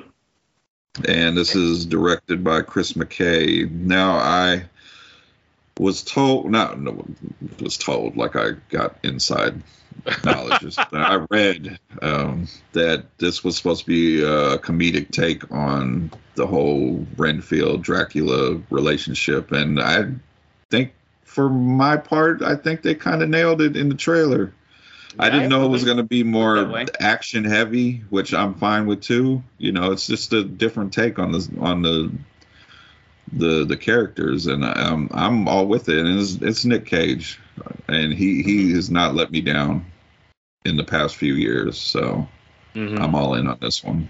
And I'm very happy that he dug himself out of the VOD world that he was in, the VOD house that a lot of these guys end up in. So he did it, little by little. He took his way out of there. Yep. And now he's back to getting some theatricals again. Good for him, man. Indeed. I don't know how much he's gonna be in this movie though, because from the trailer I get a vibe that it's gonna be what's the other, Nicholas Hoult is gonna be mostly from his perspective. Yes. And then maybe Nick Cage comes out in the maybe late second act, third act even. Because that trailer revealed a lot. Like when he's up there floating in the sky and shit in the air. And then, I'm like, that's some third act shit right there, But yeah, it was very action heavy, which was interesting. And from another thing I also read, the trailer, they said the trailer didn't really let us know, but the movie will be a little gory and violent as far as they can push it for the rating. Okay. Is it rated R or PG-13? I don't know, but I'm gonna say PG-13. Probably. Okay. Too bad. Yeah. I mean, it could be rated R. Don't. I'll be there. There's no doubt I'll be there to see it. You had me at Nick Cage. It says rated R. It says rated R on IMDb. Okay. Oh. That's what it says on IMDb. And that one's rated R as far as they can. Yeah. What was that? So it seems like we're gonna get Scream, Evil Dead, and this one like back to back. You know. So yeah, this one not actually bad. comes Not out bad. April 14th, the week before Evil Dead Rise. there it is. All right. Awesome. Cool. So We'll have a lot to watch. Guys. Well, and Nicholas Hoult is good too. I'm looking forward to him. But yeah, dude, Yeah, he Dracula. He was great in the menu. Yeah. Yeah. He was in that one that I was telling you about last week with Charlize Theron. The dark. Yeah, that was Dark Places or something like that. Yeah. Yes, Dark Places. Yeah. Okay. I think it's been a while since we were all in on every trailer. Yeah, these were all great. We all are. I think we all are. And they're all theatricals too. Usually we get some VOD ones in there. Yeah. We'll have plenty of those too, Pedro. We'll have plenty of those too, Pedro. Don't worry. Yeah. All right. We'll roll into listener feedback. This week, the podcast spotlight shines on Never Split Up, a horror movie podcast hosted by two lifelong friends, Nolan and Anthony. We focus our horror movies, but dive into all things related to the genre. Come out and join our growing community on Twitter at NeverSplitUpPod. And Al Ramsour says the ending to the Al Patreon picks actually was perfect. I'm the head cook of the merchant ship I'm on. We're transporting jet fuel around military bases in the Mediterranean and Persian Gulf. Oh, that's awesome. Have you ever seen those big Ark or Wilhelmsen ships in downtown Galveston by the cruise ship terminal? Yeah, I'm sure I have. They unload cars and heavy machinery, and I work on those also. Thanks again, brothers. I can't see it from here. Now you know, Brian. Yeah, I just making sure, if he didn't have a job we weren't supposed to be talking about. Oh, I got you. Brian added a poll to the Facebook group. What 2023 movie releases are you looking forward to? And so far, Cocaine Bear and Evil Dead Rise are pitched in battle for the lead. But the poll just went up, so be sure to go get your votes in. That's a good question because I'm pretty excited about Cocaine Bear too. Yeah, that's another one I'm interested in. Yeah. I mean, that's going to be good. The only hesitation I have is Elizabeth Banks, but whatever. I'll watch it. Maybe she'll redeem herself after that last Charlie's Angels bullshit. Oh yeah. Yeah. Well, I can't really say anything about that. I've never seen the movie because I didn't want to. Or any other? What about the Pitch Perfect movies? I've never seen them. I don't mind those. My wife is a big fan. Tim Davis says definitely Cocaine Bear. That shit looks hella good, as Nez always says. Zim Vader said he saw X. It's the only thing in 2023 that I'm looking forward to more than my stubby holder. Did he get one? I'm sure he has at this point. Also, Mark Reed added Winnie the Pooh, Blood and Honey. And Matt Wood added Hell House LLC Origins. That Winnie the Pooh one looks pretty badass. I'm excited about that. Yeah. Yeah, I seen it in my theater. We're gonna get it for like one night next month, so I'm gonna try to go see it. Which one? Oh, the Winnie the Pooh. Winnie the Pooh. Yeah. Blood and Honey. And Hell House LLC Origins. That looks pretty good. Mm-hmm. Yeah. The only thing about that is that I feel like they've always tried to recreate the magic of the first one. The first house is fucking awesome. Yeah. Whenever I try to point people in the direction of like found footage shit, I always pick that one. There's a couple of them, but that one in particular. Then the sequels are not as good, and they keep on getting less good as they keep on doing them. So we'll see. We'll see what happens. All right. And regarding Kids versus Aliens, Dax Staley said, can't wait to see this film. And Brian Salmon says, I have this in for review. Haven't watched it yet, but I think I will tonight. it looks fun. Yeah. It's Stranger Thing-esque. Kids cussing, fucking up aliens trying to, from the trailer, it looks like aliens are trying to abduct us for our skin because they want to take our skin for fuel. Oh God! Sounds So like a looks documentary for Philip. Yeah. It looks awesome, and I believe it's coming to Shudder here soon. Oh, I've got February 15th, Brian. I've got it playing nearby too. I'm ordering my ticket right now. Okay. So, but yeah, Blood and Honey. Yeah. That guy has some interesting plans for movies after that. I guess his next one is Peter Pan. Oh. And then he wants to do Bambi after that one. This sounds awesome. I'm totally all in on this. What kind of people did he find through the Godzilla? rights of all this shit? Like, I think they recently became public domain. Yeah. Right. those Disney lawyers will come after him. Regarding Future Kick on the Hail Ming Network, Ricky Morgan says, get a leg up on this one. See what I did there? Future Kick. Yeah. Leg up. Ricky. Jesus Christ, man. Regarding Evil Dead Rise trailer, Marcus Will Turner says, one of the greatest horror institutions of all time returns for another ultra bloody round of madness, mayhem, and light reading, and chainsaws. Groovy. Oh, he was talking about the trailer. I thought he was talking about us. Hard distinction to make sometimes.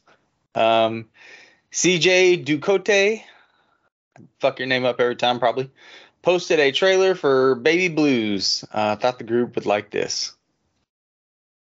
Baby Blues. I don't think I've seen that one. Is Yeah, that like It's Alive or what?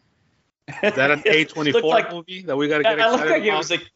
It looks like it was a killer baby, I think. It's the baby. We gotta look at You guys ever see The Baby? Yeah, I watched it. I thought it was pretty good. Not the TV show. I saw the old movie. 70, yeah, that's terrible. Oh, It's horrible. It's horrible. I have not watched that. Pedro, have you seen that one? No, I haven't. It's fucking weird.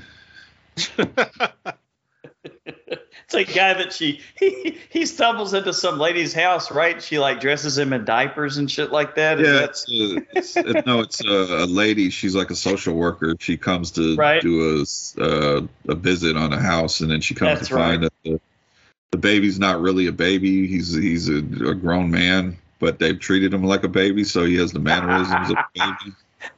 That's weird. There's some fucking weird incest stuff going on. And Right. It's weird, Pedro. You should probably check it out. I am going to check it out. Like that one weird redneck X-Files episode. Oh, yeah. Yeah.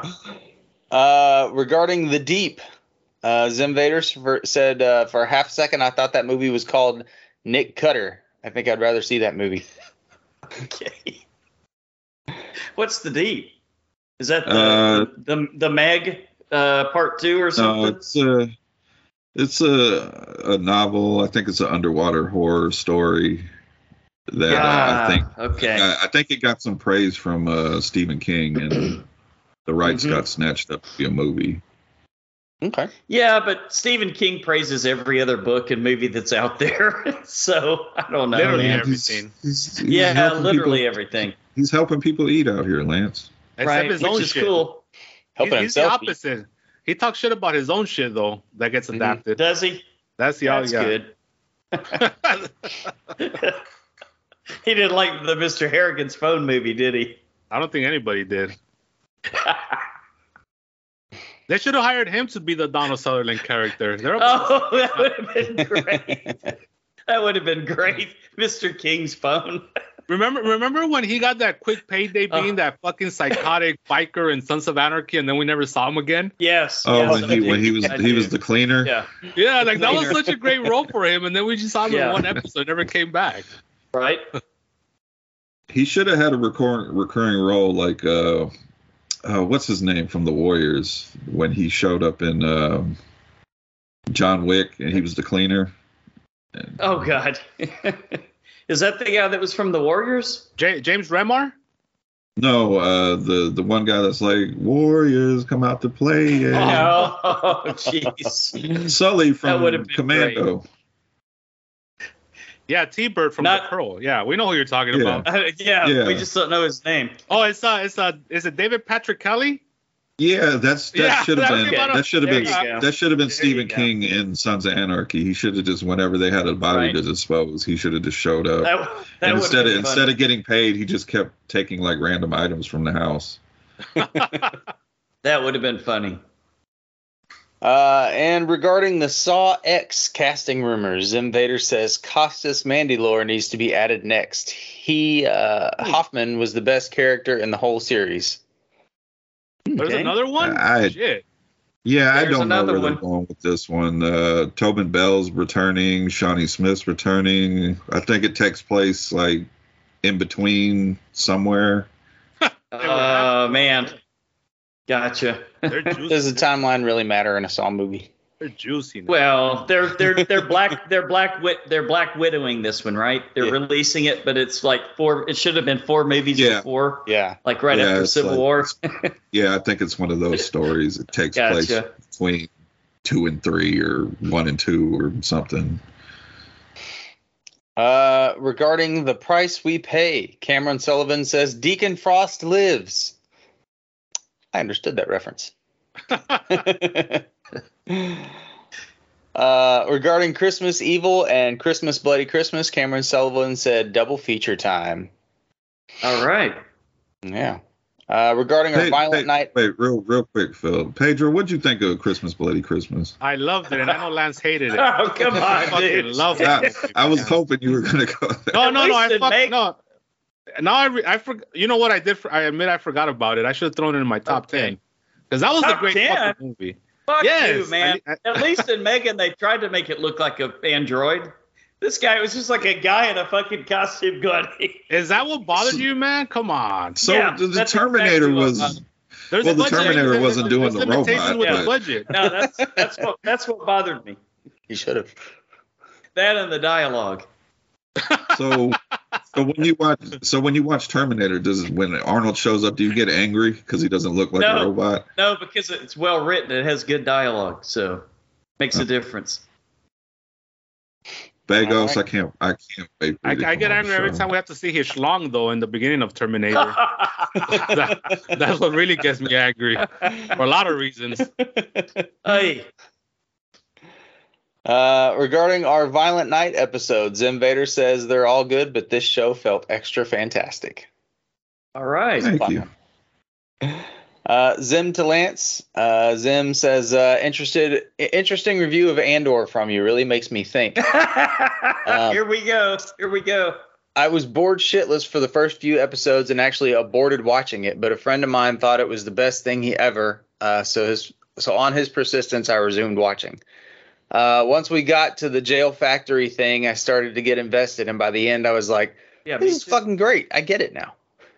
Yes. Then I watched Rogue One, which I was previously 50-50 on, and had a great time with that, and now I'm on Team Andor. Anyway, after you Rogue go. One, I started rewatching Andor with the expectation that this time around I'll love it, since I now understand who everyone is and what all the point of it was. And fucking nope. The first couple episodes are just as shit the second times around. Oh no. I don't know what my point was. I've forgotten. I just think I needed a rant. All the best for 2023. It's called plotting and pacing. Come on, man. They had 12 Right. episodes. You don't take the time with this shit. I think Gets you on some kind of hook, though. I guess Star So- Wars, the hook on its own. so. Diego Luna committed for 2 seasons, and I think that's the story they're going Okay. to tell. right, So that's it was good. supposed to be 5 years before Rogue One, which is season 1, and then season 2 is going to be it's going to jump. Supposedly, it's going to go up into the point where so I think season 2 we're going to have a lot of cameos from the people from Rogue One. 'Cause that's where it's going to start to merge with the movie. All right. So it should be a little more action packed, I think. I hope so. Anyway. Cameos for more people than just the last King of Scotland, huh? they'll have more in there. Yeah. Juventud Okay. Guerrera or whatever the fuck his name is. Right. Oh, the juice. Regarding the Evil Dead Rise poster, Matt Wood says, "Oh dear." I don't know if that's a good oh dear or a bad oh not dear. a good poster. That is not a good poster. Not a great poster. Also, the poster for Smile 2. That's what it looked like. Regarding our best and worst show, Dean Ferguson says, my favorite films all sucked this year. Jeepers Creepers Reborn, Halloween Ends, The Monsters. Where's the good one? Maybe we'll get a good Nude Friday the 13th. Let's hope so. Is this guy in the multiverse where everything's fucking reverse or what? Maybe the mirror Kang the Conqueror got a hold of him already. I think he meant favorite franchises. I think that might be what he meant. That makes sense now. Now it makes sense. Okay. They took his favorite franchises and all the movies sucked. Yeah. Shit all over him. Well, we got a Predator one that didn't suck. That's true. Right, that's true. That's true. And we got a Hellraiser one that supposedly didn't suck, although I think it sucked. So it's not all losses here. All right. And John Prince says, spoiler alert, I thought Jeepers Creepers Reborn was decent, but not real happy with it referencing the original and sequels as seemingly only movies that exist within the new movie. Going as far as making it look like the fortune teller woman was a real world Giselle, a character in the original Jeepers Creepers. Less good natured, but one and the same. I suppose it wasn't totally a hard line. I suppose it wasn't totally a hard line on that subject, but it did appear to go a bit meta for my taste in separating it from the others. The new-ish creeper design was mostly handled well, but it did set itself apart from the Jonathan Brett creeper, which I prefer. Yes. For me, it mostly made up for any shortcomings with some pretty cool sequences inspired by the first three movies. John Prince, respectfully, I have no idea what you're fucking talking about. Respectfully, sir, I don't know you, but that movie is god awful. Unwatchable. The only thing I think I have redeeming to say about it is what's his name, the real creeper, the previous director. Yeah, he had nothing to do. He had nothing to do with it. That's the only positive. That's the only positive Victor thing. Salva. That's right. With Powder, by the way, which is a good movie. Oh boy. Oh, you didn't like Powder? Come on, lads, you didn't like Powder? What do you like? I don't remember it. Didn't he have like sparks that would come out of his finger or something like that? It's a sad He was, movie. like, pale. That's all I remember. Did Michael Jackson show up in that with Macaulay Culkin? No, he couldn't afford him. Okay. There's a pedophile game. No, I always heard that Powder was Michael Jackson's dream role. He was aspiring to that. He spent a whole career Yeah. And this is the part of the show where we break limits. Epstein makes a cameo. We have Epstein. We have Michael Jackson. Man, we have Victor Salva. No, dude, he's spent his whole career preparing to play Powder. This is the Expendables of fucking pedophiles over here. We got. Pedro, this is where the show spirals out of control now. I've been here many times. I've seen it many times. G Below Brown says Bite Size Halloween was a very interesting show. Bite Size Halloween, have you guys heard of that one? Yeah, it's they put it out during Hulu. I think it's a collection of short films for Halloween. Oh, okay. That's cool. Cool. So it's kind of like anthology. You know, some are good, some are not so good. Right. The lazy way to make an anthology. You okay? You okay, Lance? I'm good, man. It's like when you go trick or treating, right? Sometimes you get waxed lips, and sometimes you get the good stuff. Wax lips, man. I remember those. Still make those? I doubt it. They can't be good for you. No. Our show intro and all of our new logos come from Steve Carlton from The Geeks. And be on the lookout for more great stuff from Steve. And our original skull artwork comes from Natsu Lani. So check her out on Instagram. And if you'd like to help us out, please consider becoming a Patreon patron. We'll let you pick the movies for a future show at any amount, and for $5 or more a month, also pick a commentary for a future bonus show. Now, Somebody pick the black phone. Somebody pick the black phone. we gotta watch Somebody will. Somebody will. The moment you've all been waiting for. It's time for our featured attractions. This week we covered 2007's Dead Silence. And tease our first review of the new year as we talk about the brand new M3GAN. M3GAN.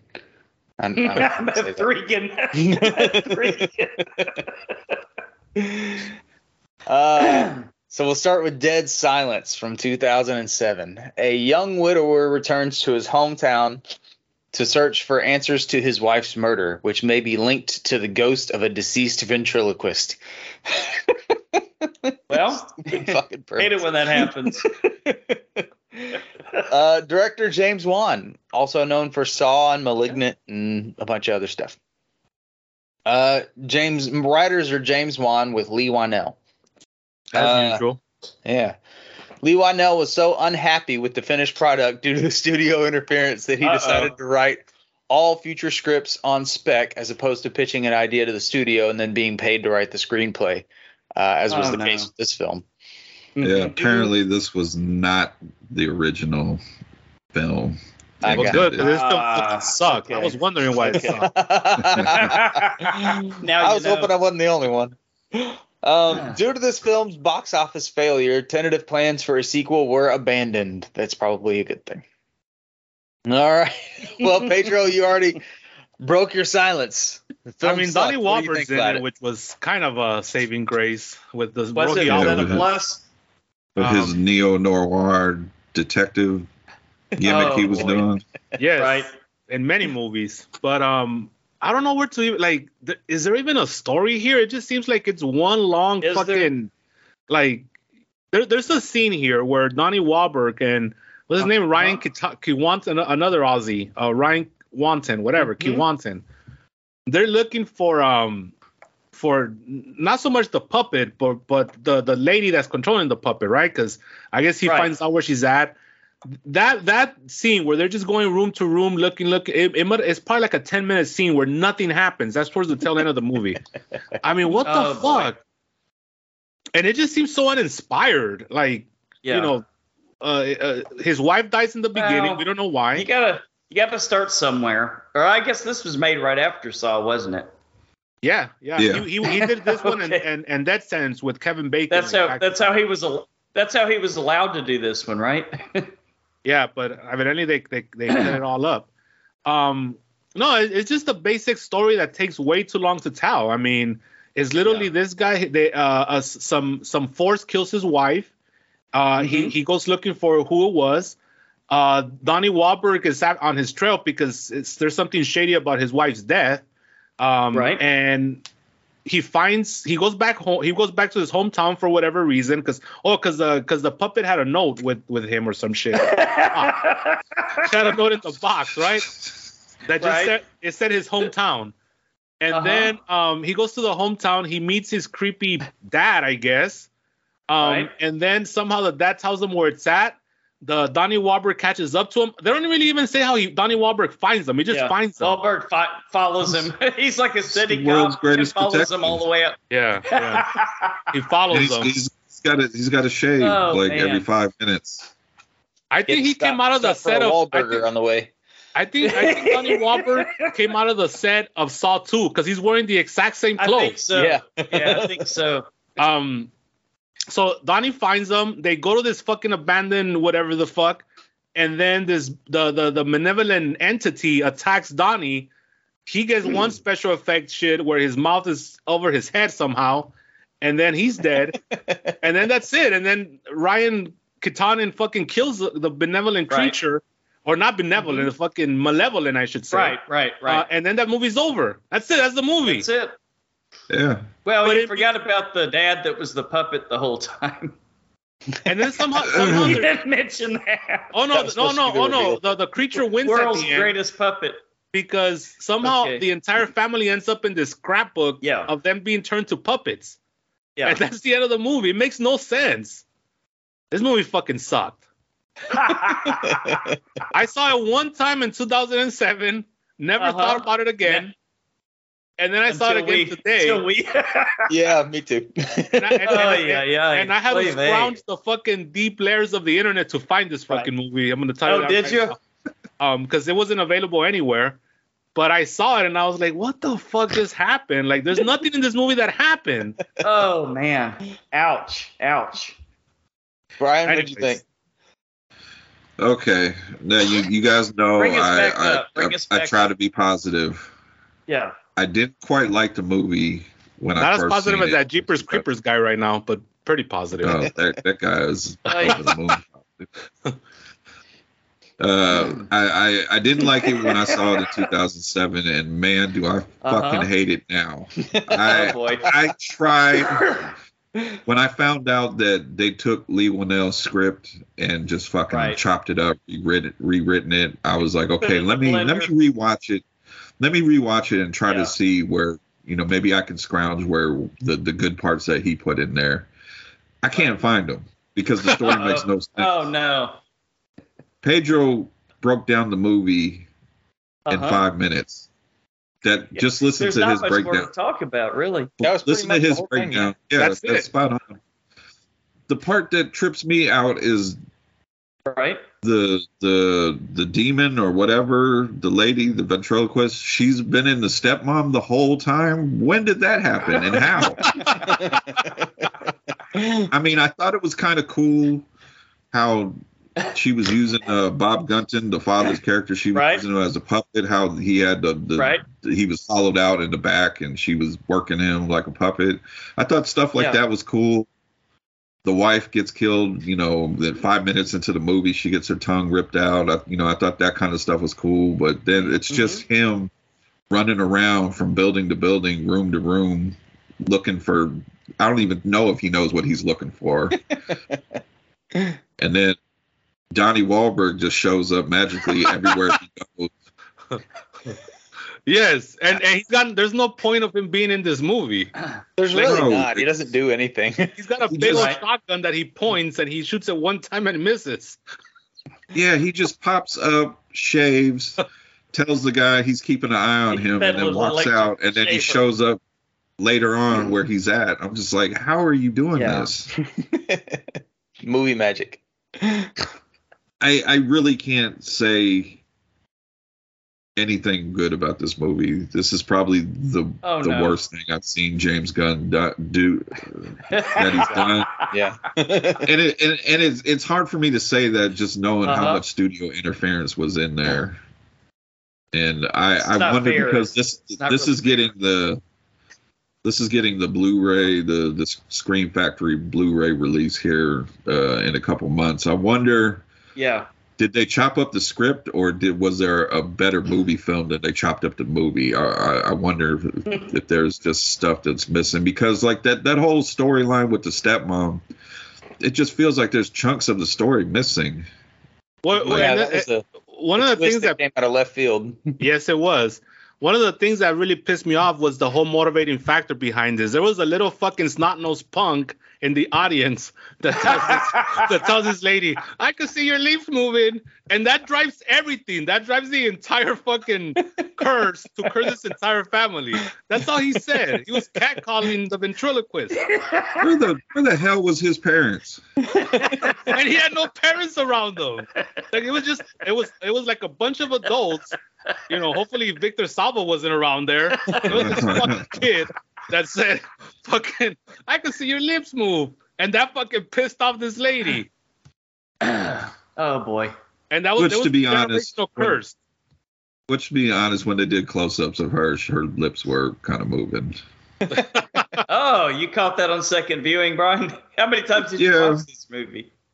I watched it. This is a clear shot of him after the kid says, your lips are moving, and her and whatever Slappy from Goosebumps have a fucking argument. That's what he looked like. You can fucking see her mouth moving. You know what was another fucking horrible scene, just horrible acting, was when Donnie finally catches up to him, And then he's like, no, I got to take her to the station first. And then Ryan Katanin's like, no, I got to go now. And he pushes a cop. He pushes a boy. And then Donnie Wahlberg's like, get over here now. You got to come here now. And then fucking Ryan Katanin runs to the car. And then fucking Donnie Wahlberg's like, Chucks, I got to go after you now. Oh, come on. Don't make me chase you. Yeah. Oh, man. But that's so like fucking amateur hour shit. Like, what the fuck happened there? And then fucking he doesn't call for backup. He doesn't do. And then when they get to the fucking wherever the demon or whatever is at, we just forget about that entire plot. They just become buddies all of a sudden. Okay, let's go. Isn't he right? Isn't he out of his jurisdiction? Way out of his jurisdiction. Yeah. City to go to another city or town. Yeah, that is true. I don't think that works. Like a little New England town or something. Like a Man in Black. Yeah, but I don't know. This movie was just boring. Philip, you go ahead, man. I don't have anything to add. I'm flabbergasted. I was going to try to bring it up a notch by saying at least some of the puppet effects were creepy. Like when they had what do they have to have exactly 101 dolls or something like that? No, and then Donnie. No, we forgot that Donnie Wahlberg goes to the gravesite and he just finds all these fucking empty caskets. And they show him. This is what the funny part. They show him on his knees. Like he's inspecting every one of these caskets, like one by one, and he flips the lid. He flips over a casket. Like, what do you do? They're gone, bro. He's trying to be thorough with his investigation. Oh boy. Yeah, you would think with the cast that they had, because I legitimately like Donnie Wahlberg and some stuff. Yeah, and Bob Gunton's usually, pretty. I mean, he wasn't horrible in this, frankly, he was underused. Even Ryan Swanson is pretty good whenever he gets some good shit to work with. Yeah, I like that kid. And with James Wan and Lee Whannell, you would think it would be pretty awesome. Yeah, I know it's the disappointment factor. Definitely was not. Yeah, this is a disappointing movie. I got bored and started playing on my phone at the beginning. It's boring, dude. I guess that's his biggest crime. It's just fucking boring. That's an unforgivable crime with horror movies, Pedro. I finally zoned back in towards the end, and just the whole premise of the movie's kind of stupid. Yeah. This movie's dumb. That's the best description I can give to it. Well, there you go. All right. Mary Shaw's living through the dolls. Shut up. Their stupid fairy tale thing didn't even rhyme. Yeah, it was a terrible rhyme. Terrible fucking nursery rhyme, man. Just change the name of the person. Right. It's a movie. All right. Scores. Pedro? I'm going to go 3 on 10. Oh. You know what? The only reason I'm sticking to the 3 is because it had Donnie Wahlberg in it, cashing in a paycheck. And also, some of the shots were like early James Wan trying to figure out his shit that he would eventually get better at later on. So for that, it gets a 3 on 10. The dead bodies were cool. That's true, yeah. Brian? I like Donnie Wahlberg's time traveling detective where he just pop up different places. I like Bob Gunton as a puppet. That was kind of fun. But just more and more I think about it. If she's living through the fucking puppets, right? How is she controlling the stepmom? Great question. Good question. Sequel. He was praying you'd get a sequel on this one, wasn't so when she's in a puppet, is the stepmom like regular and just never notices there's a Bob Gunton puppet sitting in a wheelchair? Is it a real person that she's possessing, or is it behind it? I don't know. We're asking. They didn't really explain that. Kind of looked like a ghost or something. I don't know. I did like how I did like the opening kill with the wife, his wife in the beginning. I thought that was cool, and we got that right away. And like I said, the other things I liked, I can't give it no higher than a 2. Ouch. Okay, here's another thing that upsets me. The wife was pregnant. So Ryan Wanton thought, but this is fucking stupid because we could all deduce it by seeing the opening scene. So there's a big thing at the end where he thinks I'm the last of my bloodline. But this bitch fucking whispers in his ear, she was pregnant. She was the last one. And then that's supposed to be this big fucking, But no, motherfucker, it wasn't, because we figured it out. She was pregnant when she got killed. Well, I guess they should have pulled an Eraserhead and done like an embryo puppet or something. You know, they should have just gone full Eraserhead with it. Gone to black and white, faded to black and white and everything, you know? This movie would have went to a 3 for me. Oh, man. Am I going to be the high man on the totem pole tonight? I'll give it a 4 on 10. They were trying, and I think the puppets were creepy looking enough for me to give it, and the kills were good enough for me to give it a 4 on 10. I'm going to be the high man on the totem pole, aren't I, Phil? What was the point of the puppets? Yeah. There was no point. It was just, and turned their head. Just eye candy, man. I just kind of like. Some reason the special effects. What special effects? When they're when the faces, special effects when the face came out, it was bullshit. Yeah, that was weird. That was pretty bad. All right, 3.5. 3.5. There you go. There you go. That cost James Wan a lot of money from merchandising. This movie not fucking making any money. I'll tell you that right now. On IMDb, this movie has a 6.1 out of 10. It's all the James Wan. Yeah, James Wan fans. Yeah. I don't get it. Syndrome. Oh yeah, like you were saying, they're drinking the Kool-Aid, Pedro. Yeah. Like anything he makes, they're saying it's awesome. Well, this one was not. I'm gonna give it a 3. Okay, I got it. High man on the totem pole. Or is this how the year's gonna go? I'm gonna give the highest grades to every movie. All right. We're flipping it this year. Me and Phil are gonna be low. Let's do it. Flip the script. Now when Black Phone comes out, part 2. I know. And it will.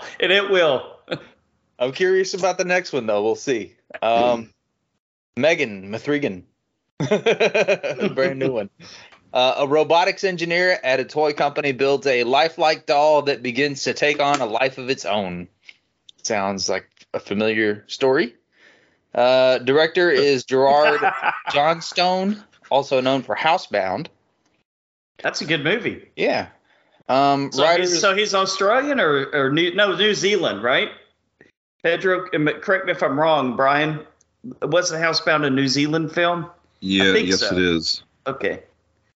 Way better film than The Boy. Mm-hmm. Yeah. Better film than The Boy. Did he also do that? If you've seen the premise of The Boy. Oh yeah. Right. You're right. The twist, way better. Yeah, than Housebound. Definitely. Writers are Akela Cooper, also known for Hellfest. That was fun. Yeah, based on a story by James Wan. There you go. Now, she has since came out and said there is a R-rated version of this movie. I feel like I can't wait to see it. I can't fucking wait to see it. I know.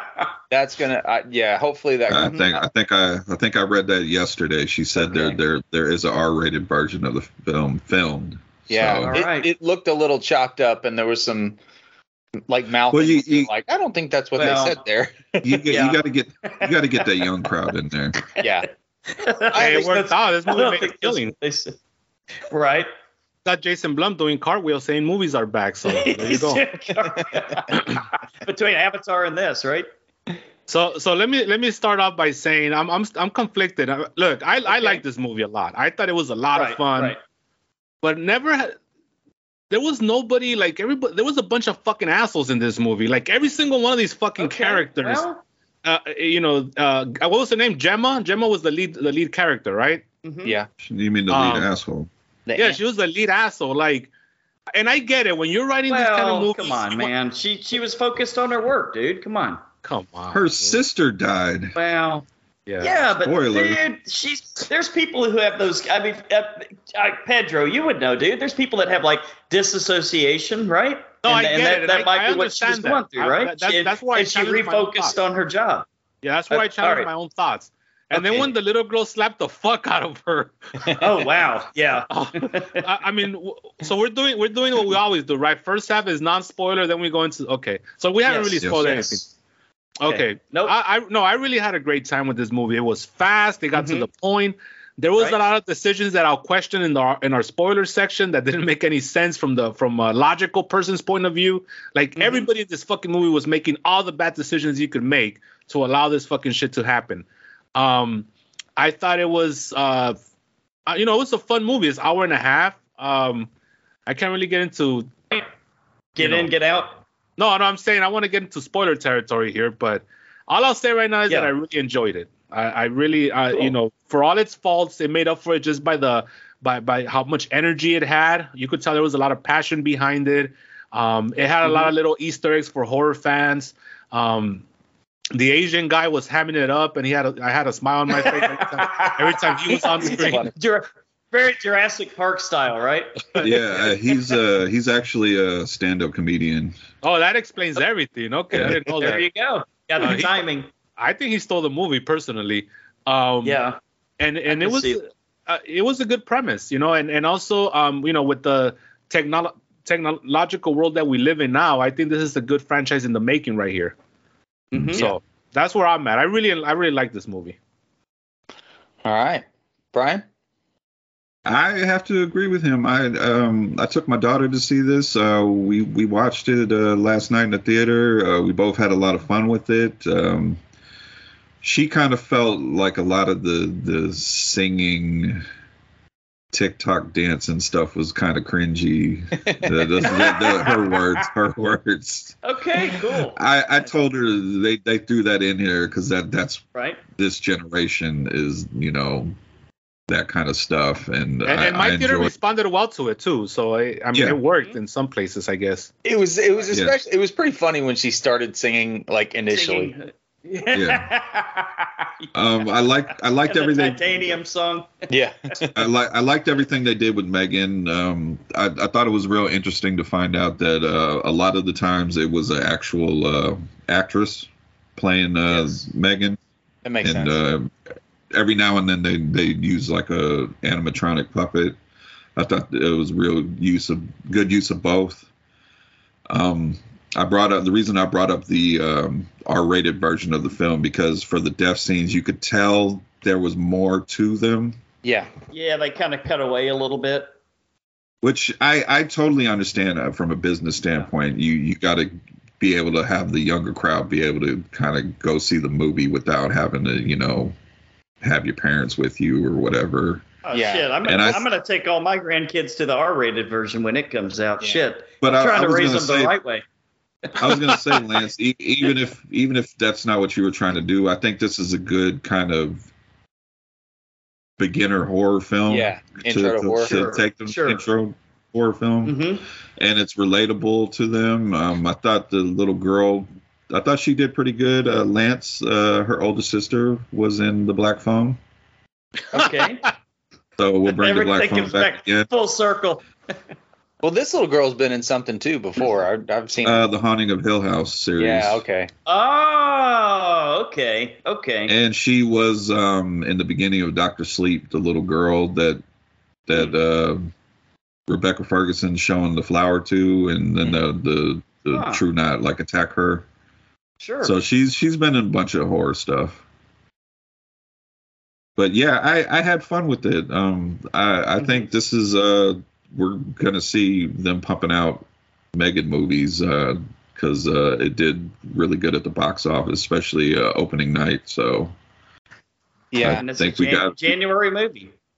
We could have a fun franchise on our hand, and to a point. Then they're gonna get fucking ridiculous. Yeah, I'm sure. Well, and here's a fun ESPN stat. This is one of the first Hollywood films in the last 45 years to be released on the first Friday in January and obtain a fresh Rotten Tomatoes score. Well, I don't think Rotten Tomatoes has been around for 45 years, so I don't know. Yeah, but they usually dump. However long. This is like dump month, so I could see why. Yeah, sure. Which is probably why they went with the PG-13 rating, and it was probably smart. And I'm checking the updated Rotten Tomato score. It's still sitting at 93%. Holy shit! Critics or audience? Okay. Critics. Okay. It is 93% on 165 reviews and 80% audience score. That's good. It's See, a big- usually you see discrepancy between audience and critics. Mm-hmm. This is a sample winner right size. Yeah, big sample size. And I'm looking up the current box office. I think the budget was 15 million. It's worldwide has already grossed 45 million. Oh, okay. So they're doing man. good. Wow. So we got M3GAN 2 coming up. Yeah. Yeah, I think they Probably within already the said year. it was in development before the movie came out. In development. They knew what they had. M3GAN 2. I love it. Yeah, I think it was all based on that trailer. Yeah. Right? I think as much as we laughed about the dancing and the doll dancing around, I think that really piqued the interest of the younger audience, and I think that's why they kind of fast pacing the sequel, because I think they know they got a cash cow on their hands. Yeah, there was some young kids at this movie when I went. Mm-hmm. It's always Lance? a trip, man. You don't really ever know what's gonna catch on. I know they have people that they pay hundreds of thousands of dollars to Lots research of this money. shit, and it's like sometimes Right. it could be the stupidest fucking shit that just catches on and makes that money for some of these movies or television shows or music even. And it's like, yeah, this was it. Just the trailer hit at the right time with the right scenes, and people were hyped for it, and they showed up. Mm-hmm. So you could just never know. All right. Lance, what'd you think? Oh man. So look, man, I'm not trying to continue the bagos bashing here. too Yes, much. you are. Oh, But Jesus. Joe, I'm looking at you. You can learn a couple of things from this movie, Joe. Number one, when you have a character that's not supposed to be human, that's supposed to be mechanical, why don't you do me a favor and go ahead and make it actually fucking look mechanical, even when it's a human playing the part? Okay, that's lesson number one. But the big lesson and the big takeaway from this is all about the fucking dialogue. This movie had some phenomenal, very subversive humor in the dialogue. And I don't know if the kiddies got all of it. Let me Go jump ahead, in go ahead. here. They're Okay. not so. This kid is not. I don't want her talking like she's in a Rob Zombie film or the Bond. And Oh, the man. reason why. But are we M3GAN totally was- ignoring the implications of a little girl Yeah. robot here? Look, okay. Yeah, I figured we'd get there eventually, but the reason why M3GAN was more human acting because that was her programming. Mm-hmm. Yeah. Well, I'll tell you this. There were scenes in this movie that I pretty much literally fell out of my seat laughing. The humor was just so sublime, and the way that it was just kind of folded into the script like that. And then you had there had one character that was kind of like, let's just call him the Wahlberg Jr. character, but he talked right into that part, and he said, "Oh, I didn't mean to laugh at that." It's just I don't want to go too far into it, but it was just a really well written movie. I enjoyed it. Pedro, you nailed it, dude. It was fast paced. It was actually, I think it's more like an hour and 42 minutes. So Yeah. a little longer than an hour and a Yeah, half, but it seemed like it went by. fast. There were I think obviously that was. some parts. I think that was sorry, Lance, not to cut you off. I think that was one of the problems my daughter had with it. She said it felt like it was short. Like it was too short? And that's always Like it good, kind of- You always want someone wanting more, right? Okay. That's a good Oh, thing. that's Yeah. good. Yeah, that's the takeaway. There was a couple of parts where you kind of had to, go with it, sort of like. Oh, there was like more there than a at one couple. We'll get stage- to in the spoiler section. Yeah, I know, but like at the beginning, I'll go non-spoiler. So the very, very first thing is how they're testing this one out. And then, like, it seems like a week later, she's got it totally fucking perfected. Yeah. The whole time she had something she was working on that allowed her to do that. Like, well, if that was the case, why did the first one fail so miserably when you guys tested it? But I don't know, man. It was it was a good way to start the year. It was a good movie to start the year with. Yeah. No, within the universe that it introduced, I could allow some of the quote unquote flaws or plot holes. I thought even for some of the like missteps as far as the technology part, and everybody was grieving, right? That's the whole thing we have to remember is that especially Gemma, like her head is not really quite there because she's got so many emotions. So I could forgive her for like just reacting constantly without really planning things out, right? She's just trying to cope. I don't know about the Asian guy. He's just greedy, but we'll get to that in the spoiler section. Like I said, Jurassic Park villain all the way. Yep. And then some of the other like people in the tech group, they also kind of, I had some questions for that as well. But yeah, no, they're techies, man. Come on, they're nerds. I definitely forgave them for their flaws because again, the universe that they introduced allowed me to go with it. Mm-hmm. Yeah, I really liked this a whole lot better than I thought I was going to. I expected it to kind of suck, and that was the had first a really thing I good said time when I walked out. Yeah, and I guess we'll talk about some of the really good scenes once we get to spoilers. But yeah, I kind of the singing I could have done without. The dancing was actually pretty freaking cool. I thought. I thought going where, because you only get the dancing in the trailer, what the dancing leads into. I thought it was hilarious. Oh man, yeah, that's why I want to say that R-rated version, Brian. Yeah, definitely. Yeah. But let's do scores and we'll hit spoilers. Pedro, what do you think? I'm gonna go with 7 on 10. I gotta watch it again to really. Nice. But for now, it's 7 on 10. Good That's time. a good score. Movies. Brian? I'm gonna go a little bit higher, 7.5. All right. Lance? Yeah, 7.5. I'm going 7.5 also. This could be a contender. It could be. We'll see. Yeah. Maybe. I walked out of there thinking 7, but I think I'm gonna go 7.5 too. I had a good time. All right. I'd totally watch this movie again. Cool. So we're all kind of on the same wavelength then. Yeah, that's good. All right. Spoilers. This is a motherfucking spoiler alert. You've been fucking warned. This is a motherfucking spoiler alert. You've been fucking warned. This is a motherfucking spoiler alert. You've been fucking warned. The little fucking kid, the one Pedro, shoe. you want to jump in? I'm sorry. So, where do I start here? I mean, let's talk a little bit about some of our favorite scenes. Yeah, again, the Asian guy was hilarious, and he was like we were saying, he's like kind of like the one that just thinking about the money, and he wants this robot to function. They never really think about. There's so many like practical things they never really go over, right? Like this is like a lawsuit waiting to happen, even if everything went right, because this robot is supposed to just adapt to whomever it touches first, but it's also constantly getting fed. It's like Ultron. It's getting fed information through like the internet or whatnot. So it's kind of becoming like self-actualized. And we never have one lawyer scene in the entire movie where like the lawyers are like, hey, wait a minute, it just goes from one to the other. Yeah, they mention it. They said we need to get her in touch with legal.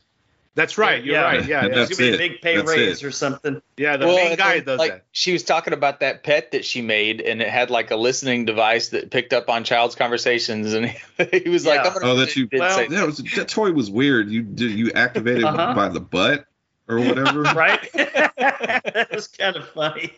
And then another thing that one thing that I didn't like about the movie, again, we talk about how these movies establish the rules. It seems like only when it benefited the story, M3GAN could manipulate technology. Like when she gets into the car and takes off, like she just knows how to drive the car. But then there's sure. But then later on, when she's fighting the bigger robot, he's got a name, right? The prototype. She can't control the name though. Yeah, because that's Bobby or Benny or Billy or something. Billy. That's with a B. Billy. She can't control that robot. Right. And so I was like, because it seems like she's got access to all the servers and, the whole fucking lazy way of writing where like this is a robot and the robot could control any technology around it. But for whatever reason, at the end, she can't do that with the robot that finally kills her or not kills her, but really beats her up. Maybe that one wasn't online. Maybe you're right. But I think there's other scenes, though, where she does control things that are not necessarily online.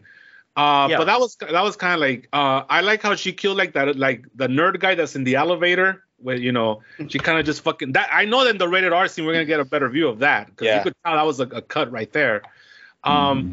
As far as like Gemma's motivation, again, the grieving part of it, but still like she was very selfish. Like I know she wants to focus on her job, but just I don't like the way it was spoon-fed that she's being a bad like surrogate mother. Like that was very spoon-fed. Like I was like, we get it, you know.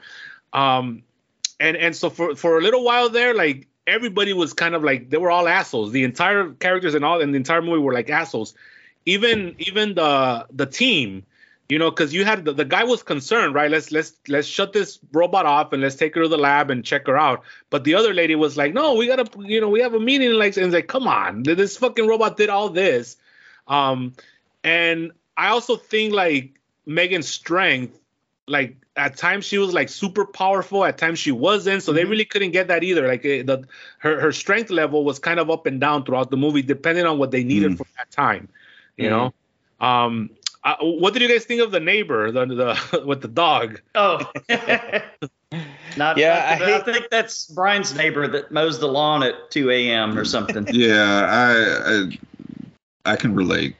I would never do anything to anybody's dog, but I can relate on. Yeah, on that situation. I hated that they went the dog route, but the lady was awesome. She was funny. Right. The one scene that I thought was hilarious was the boy, the bully in the woods. Sure. Yeah. You know that was going a different direction in a rated R scene, in a rated R movie. Nobody is going to pick chestnuts. Come on, what kind of activity is this? Right.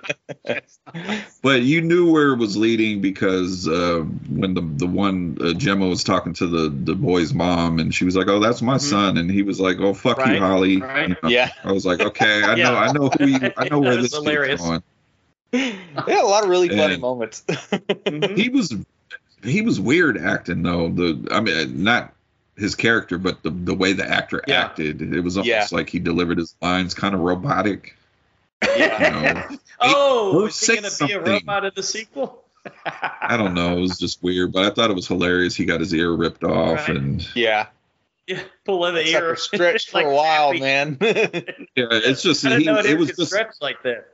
It was just building up. It was just like he's throwing the doll down. You know, he's hurting the girls. He's punching Megan in the face, slapping her, just doing stupid shit. And I'm like, I thought he was going to do something different, Brian. Yeah. Like, speaking of, because he took the shoe off, and I'm like, are you about to undress this doll?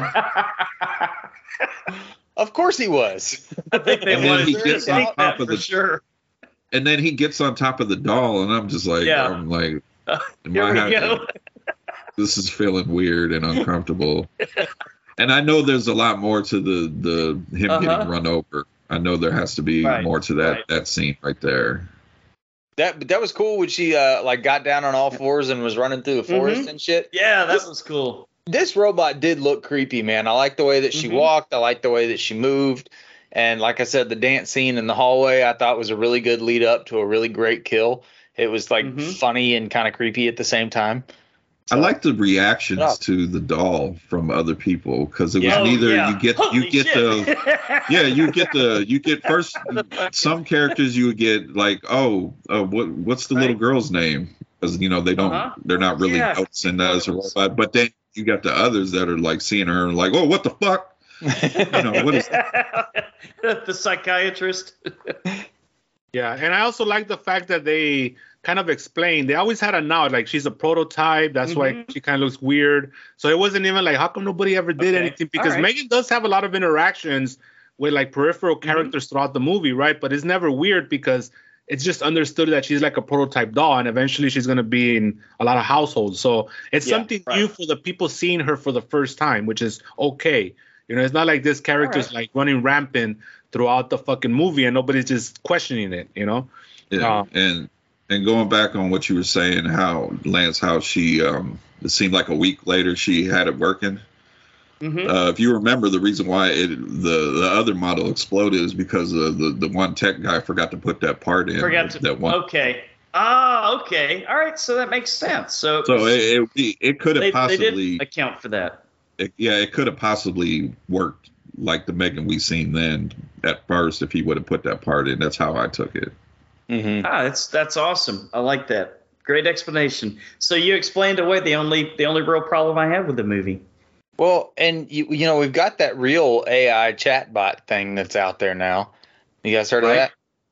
Yep. Yeah. The one that spews out hate mail or whatever, allegedly. Does it? I don't know. I was the reading chatbot and Elon's brain chip. Yeah, we're that's we're, right. Yeah, we're headed for a real life M3GAN scenario happening. Yeah, sure. We're either gonna have iRobot or the Borg, one or the other. But Or Terminator.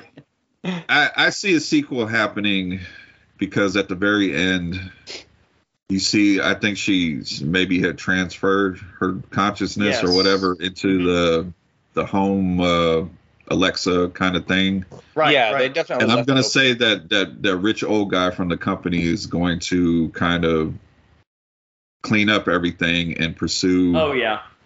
The M3GAN project and which is what happened in Child's. That is the storyline of Child's Play Part 2, by the way. Yeah, and it worked. Yep. And it worked. They're gonna scrape M3GAN off, and they're gonna redo her little head, and off he goes. That's what this is. iRobot meets Child's Play. Yeah. This is a lot better than the Chucky remake, that's for sure. That fucking Child's Play remake where he was named Buddy or whatever. But I know Nez loved it. Brian, did you? Buddy had like great. It? Yeah, I liked it for what it was. It could have been something else than Child's Play, but if it wasn't Child's Play, nobody would have watched it.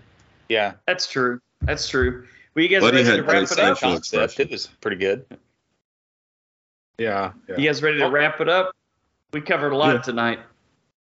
We don't want Pedro. We don't want Pedro yelling at us that we're doing a 3-hour movie here. No, I'm okay. No, the only thing too is that too late. Did they ever explain how she was able to override the turnoff thing that she had, because she just starts doing it like a couple of times? You know, she had this thing where you could turn it off just by giving her a command, and then she just kind of overrode it, and they never really told us how. I'm sure maybe they did and I missed it, but. Yeah, that's what I'm wondering, Brian. That's nitpicky shit, but it was. I mean, it was a great movie, regardless. I thought. Yeah, I would have to watch it again. Now that I'm thinking about it, it just kind of seemed like she just somehow hacked into the system and was able to override it without anybody even. She was writing her own code. Which it was weird how she was like shutting off the video feed and all the all that kind of stuff, and nobody even noticed anything, and it seemed like the tech crew, that's kind of like their job, and they didn't notice there was all these corrupted files or unknown files, and you couldn't get into anything. And then the way she kind of overpowered both of them, you know, to kill both of them, and so that was kind of. But again, we forgive that because the story needed it at that time, I guess. It was kind of a startup company, you know, so it's not like they got billions of dollars. Every time she like overpowered her or something, I don't know. I just found myself sitting in my theater chair like throwing punches, like, you know, punch the shit out of M3GAN. But you're saying ones that are because here's the thing. Let's be real though. If a dog gets a jump on all of us, they're gonna startle us. So we're trying to process this living fucking doll, and by the time we do, we're dead. So I accept that. But there was time where they were going toe to toe already with this fucking doll, and she was still more powerful. Mm-hmm. So it's like that's a little more like, come on now. But yeah, I could because there's a scene I think in the final act where Gemma and M3GAN are fighting. I think there's one scene where she's choking her. Yeah. But then later there's a scene where she kind of knocks her across the room. So if you have the power to knock someone across the room, when you first were choking her, you should have snapped her neck instantly. Yeah. But it's a movie. Yeah. Also that's cool. Well, I'm fine with it. Yeah, I think we all enjoyed it. We were kind of on the same wavelength on this one. Pedro? Sure. Thanks for coming by, dude. Thank you guys for having me. It's always a pleasure. And I guess I'm going to look forward to the old March Madness Sweet 16 tournament that we always do. Oh, yeah. Yeah, we still, Brian, we still planning to do best like A24 film or something like that? No, is that what we're going with it this year? I thought we were. Yeah, it's perfect. I think they have to be. They have to be Ele- horror films, so they can't be just. Elevated horror. Elevated. Yeah, we don't horror, want right? Lola or best whatever elevated. that movie was called. Okay. All right. Best elevated horror, right? Yeah. Yes. Okay. Okay. Shit, March is right around the corner. We're going highbrow. Man. All right. Well, as always, we want to thank you guys for listening to another episode of The Horror Returns. You can always find us at thehorrorreturns.com. Pretty simple. Or email us at thehorrorreturns@gmail.com. Next week, Brian, do you know what the two movies are? I know that Steve Carlton is going to be joining us, and they were two mystery movies, but I think he finally made his decision the other night. It will be Digging Up the Marrow and Leslie Behind the Mask, the Leslie Vernon movie. Always wanted to see that I don't one. think I've seen either one of these. Yeah, Okay. Leslie Vernon is So really good. I love it. It's really funny, and it's a take on serial killers. It's a good little movie. Cool. Yeah. Cool. And we're getting Steve All to right. come on a show that has nothing to do with Scream. Yeah. What do you know? All right. Well, I guess that means, Brian, until the horror returns again. Good.